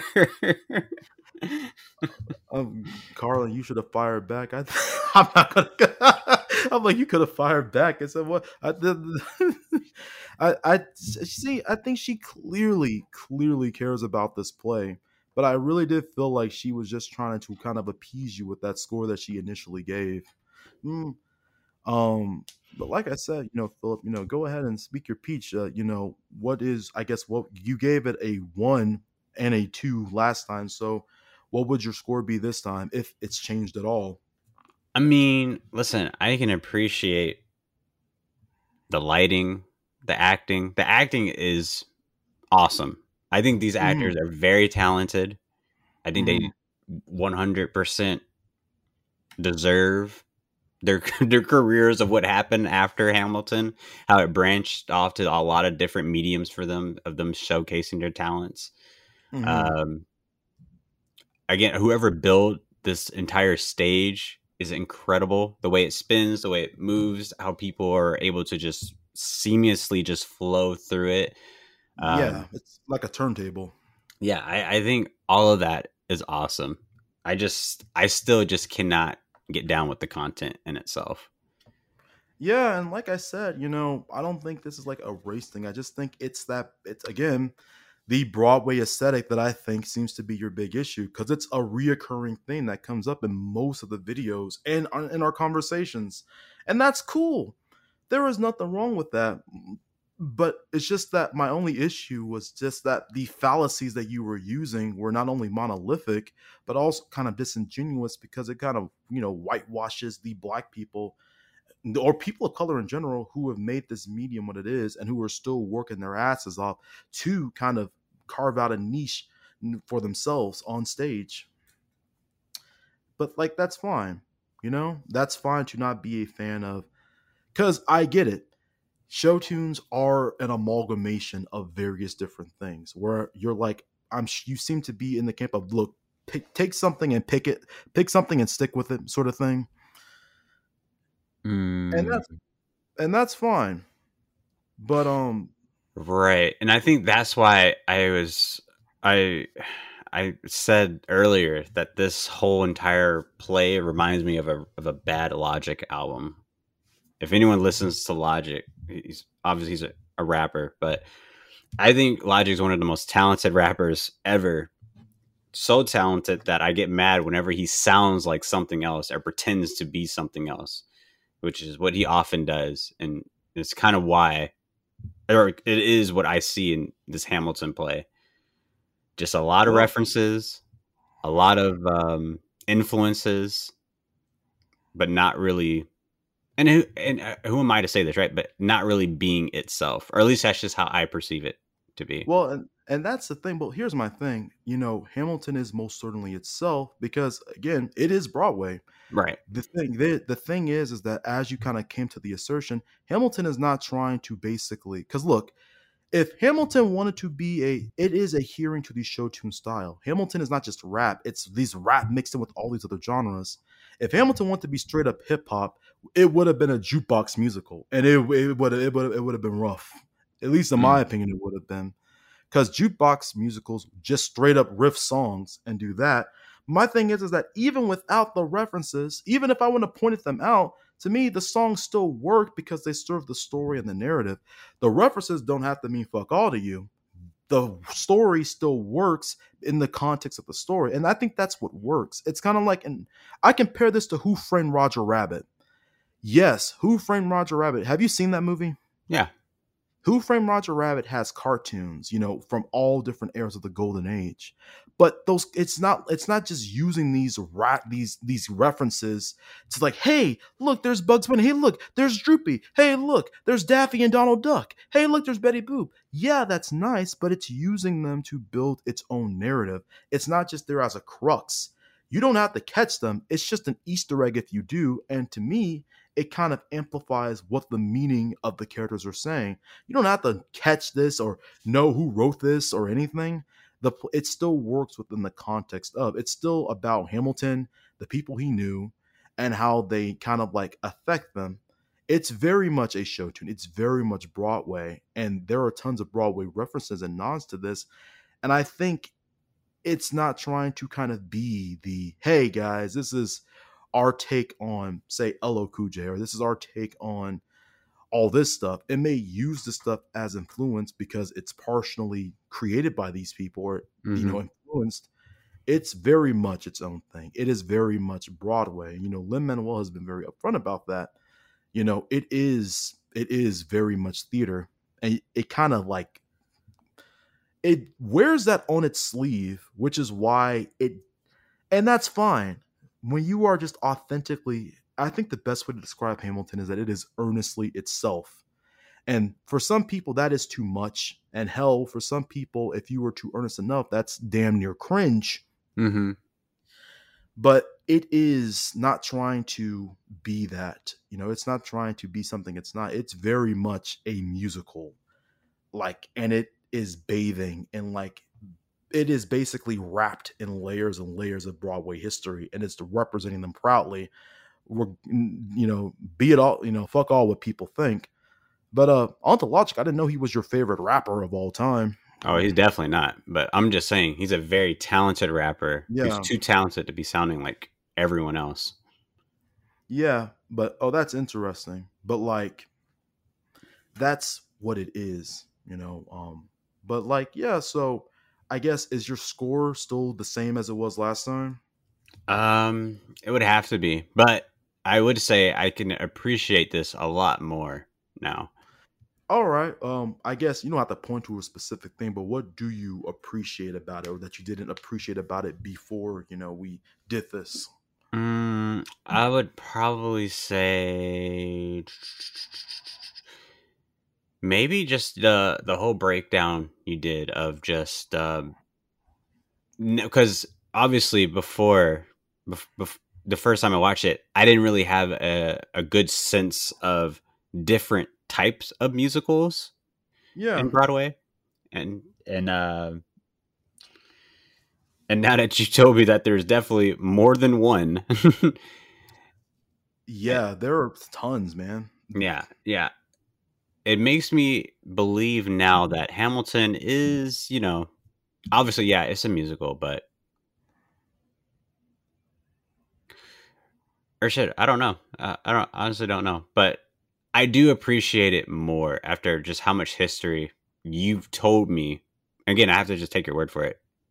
Oh yeah, hey man, I'm not trying to pull your leg.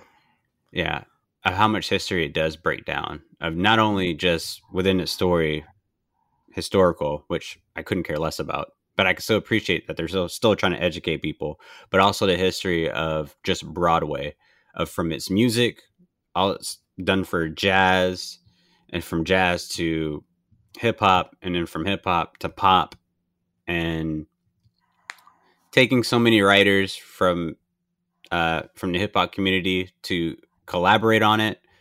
I can appreciate all that to create a final product that people can say that they're proud of.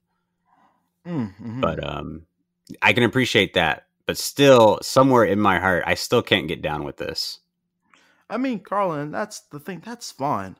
But like I said, I really do think, based on everything we've talked about, I just think you are just not a fan of Broadway, as a medium, as for what it is and what you feel, even if that it may not be true, and it may not be correct, or what you feel it kind of represents. Because, like, it got to a point in our DMs, everybody, where we were basically, because Carlin, I didn't bring this up when we were in the Heights. You guys can see it earlier before. Carlin basically asked me, what's the point of theater / Broadway still even being a thing, and I didn't really give him an answer on that. But my point is that musical theater and Broadway is kind of a foundation of American media. You Mm-hmm. know, Oh yeah, yeah, absolutely.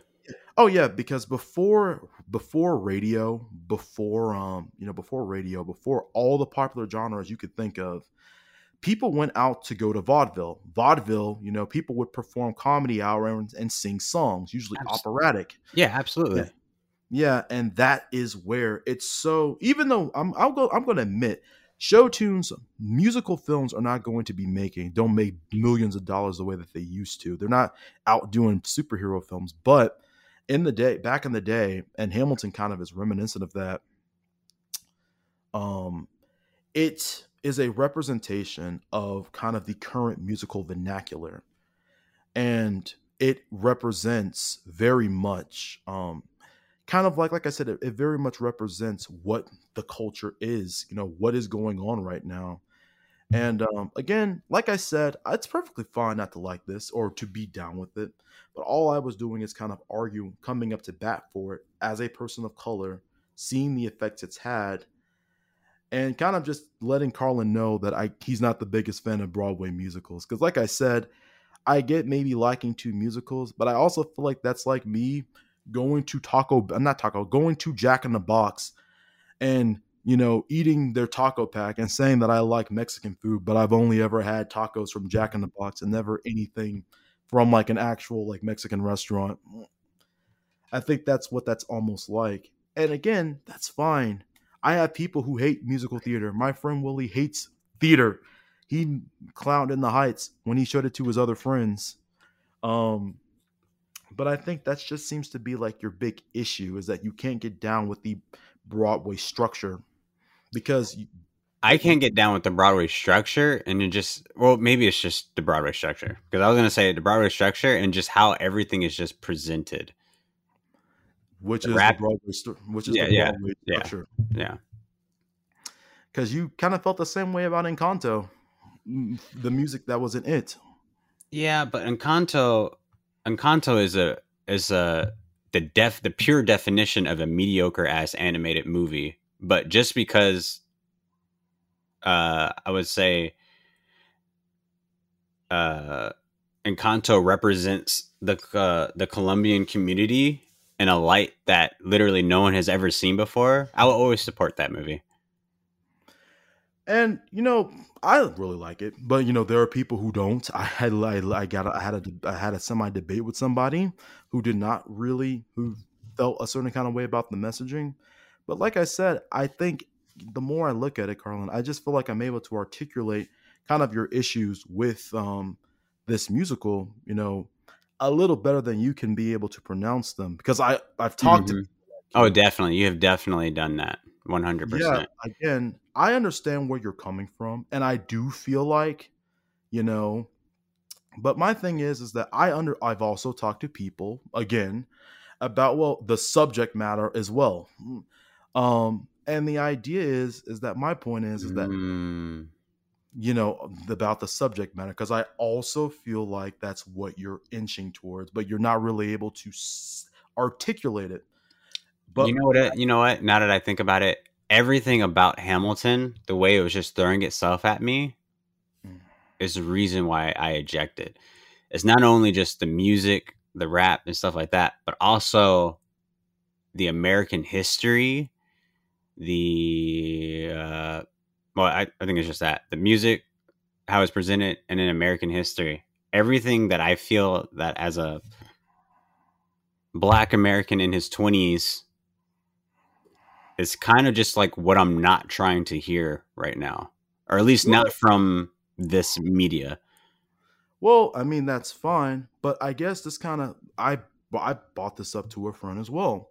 My thing is that number one, the question is why this, why that. This is like I said, it is a rebuttal against traditional norms, and on top of that, when you have these actors playing these people, what they say takes on an entirely different meaning.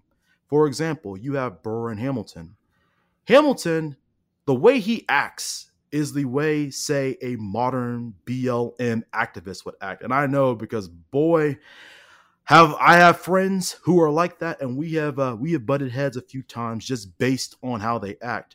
He is very loud. He's very screw this. I'm doing this. You know what? The system sucks. This, and that. And Burr is basically all about respectability politics, which people do not care for.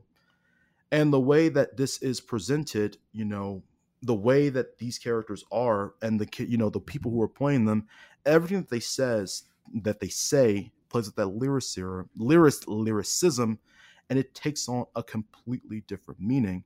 But as I told my friend, do you know who Phil Lamar is? No. Or do you watch Futurama? Or Yes. have you seen it? Okay, so have you seen Samurai Jack? Yes. Okay, obviously have you seen the Justice League, the cartoon, Absolutely. the original? Okay, well, he's the voice of the Green Lantern. He's the voice of Static Shock. He's the voice of Samurai Jack. Yeah, he's a legendary voice actor.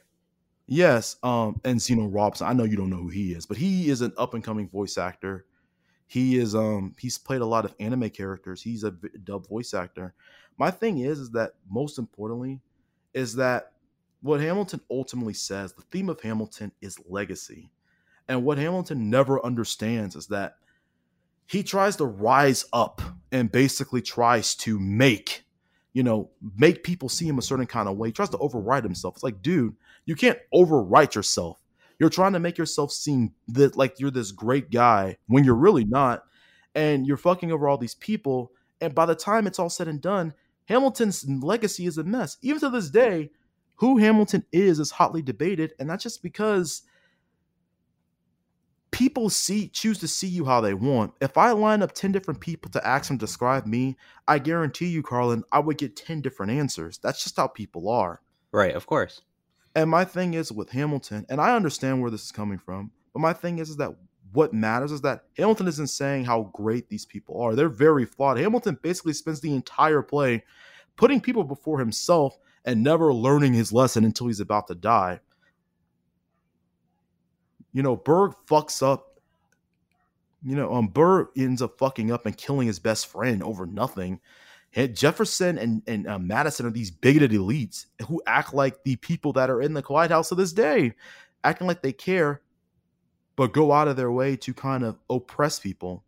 It's not saying that these guys are valid or stuff like that. It's very much, who they are and the way that these characters are changes depending on who plays them. But going back to Phil Lamar, and Zeno Robinson, my point is, and what I had a good conversation with my friend about this last couple of years ago, is that these guys are most importantly actors.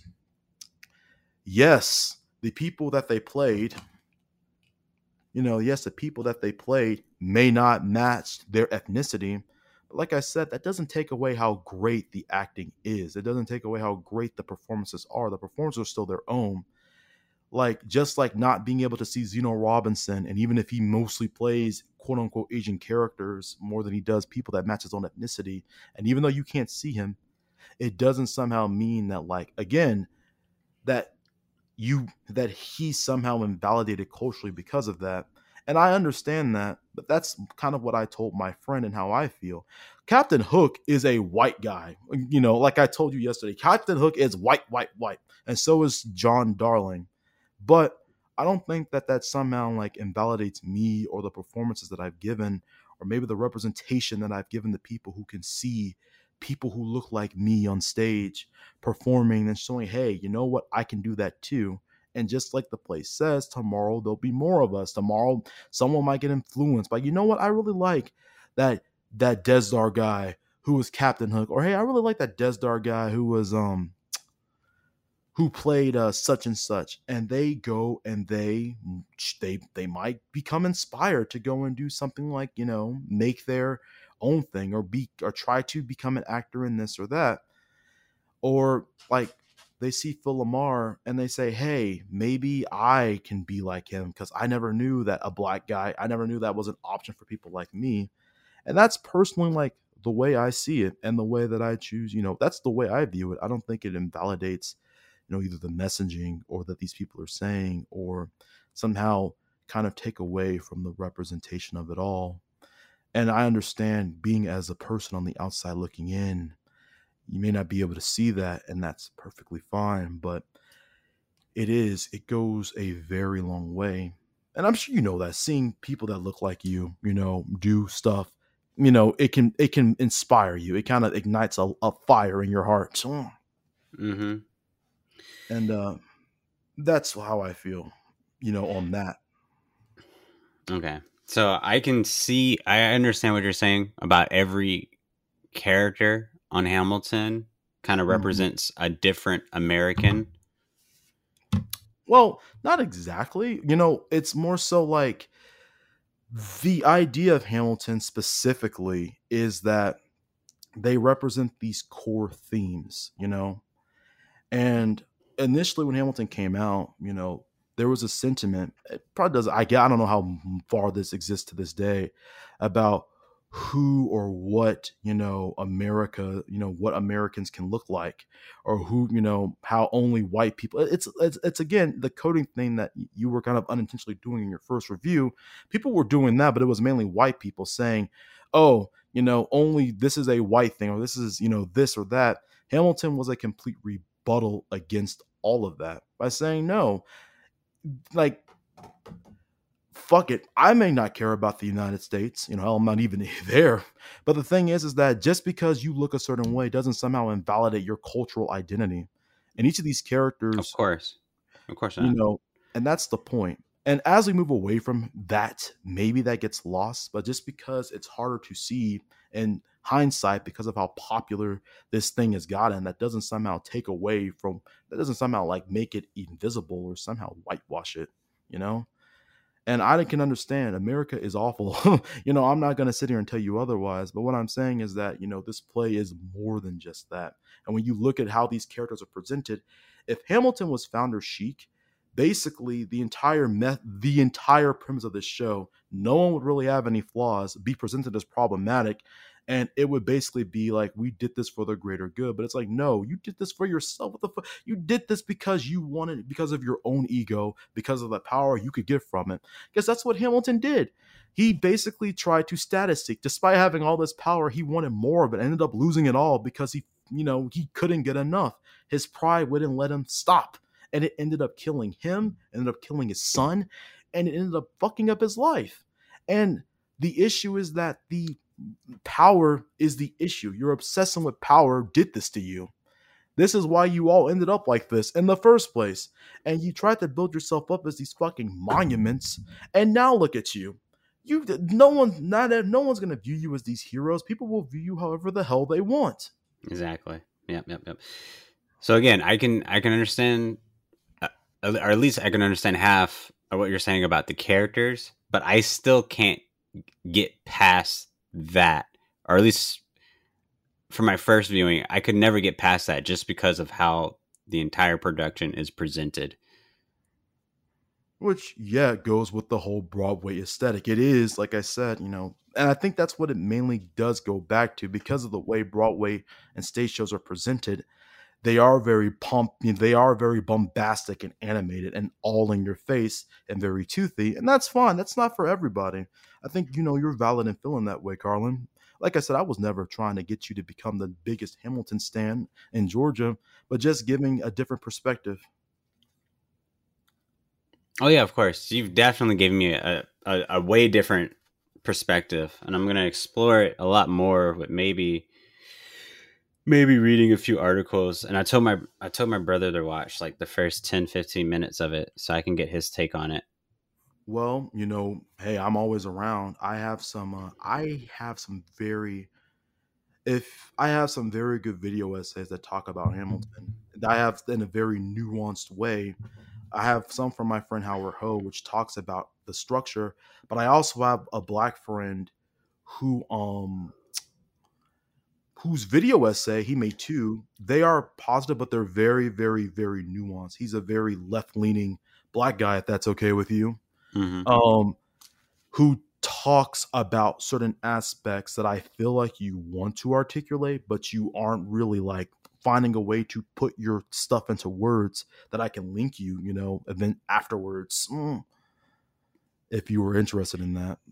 And no, it's not talking about the musical, it's him giving his thoughts on what he saw, Mm-hmm. the reception to it, and also what he feels like it means for the culture. And he also talks about Lin-Manuel a bit and how he feels, about Lin, in that. This is the black friend. So like maybe those could maybe help you put your feelings into perspective, because I feel like that's you kind of I feel like you're kind of in the same kind of camp as him. It feels like, again, I just feel like I'm able to articulate kind of your critiques or what you're trying to say like a bit better than maybe how you're able to put them in the words like currently. Oh yeah. Oh yeah, most definitely. Yeah. Maybe I think you said it all for me. Yeah, I guess we're quite a team. I did not expect to get this passionate, but it was pretty. I'm glad. I think that this was really good. If you want me to link you those videos, I can. After this is all said and done. Yeah, go for it. So do you want my black friend first, or like Howard Ho? Because granted, Howard Ho has multiple videos on this, or it depends on which one you want to see first. It doesn't matter. You just send them all, and I'll get to it whenever I can. All right, sure. So I guess this was pretty good. I'll be doing this right now. Uh, but yeah, guys, I had a blast. I thought that this was a really nice conversation. We talked about some pretty heavy stuff, but I guess heavy stuff comes with being black. Mm. And yeah, I had a blast. Carlin. I hope maybe sometime in the future we can do maybe a non-musical film. Mm. Absolutely, you can. And then next time we'll have Darby. Well, Darby would definitely join. Yeah, maybe we can do blind spotting Daveed Diggs films about racism. We can 100% do that because I have no interest to watch that film. Yeah, it is really good. But yeah, but that is that's me. Uh that is oh my goodness. Did I just send? I hope I sent the right thing. But yeah, Yeah. that is me. Oh no, that's wrong. But yeah, that is, guys, this has been Desdar. It has been a blast being on here with Carlin. Thank you for having me. I'm glad that I was able to kind of give you a different perspective, as a person of color, who had a black person who has been a huge theater kid and performer for the past like several years. Oh, yeah, absolutely. Thank you again for coming on here. And Starfighters, this has been another podcast. I mean, I am 100% open for anybody to comment below and to come on this podcast. I think maybe I'll just save it for like specialty episodes, so where I can rewatch movies that maybe people disagreed Yeah, I with how think I this felt is about going it, to be a good or episode just watch, to rewatch. yeah, or just watch movies that maybe you guys have never been interested to watch, and I can give you a platform to do so. So either or, it would be great. Thank you again, Desdar, for coming on here. Oh no, my pleasure, man. It was great. Yeah, and a big shout out to Darby because I know she's going to be listening. Oh, hey, And Darby. Sorry. Yeah, it was a yeah, great conversation. yeah, big shout out to Darby, and I will see you guys on the next one. But until then, victory or death, Starfighters.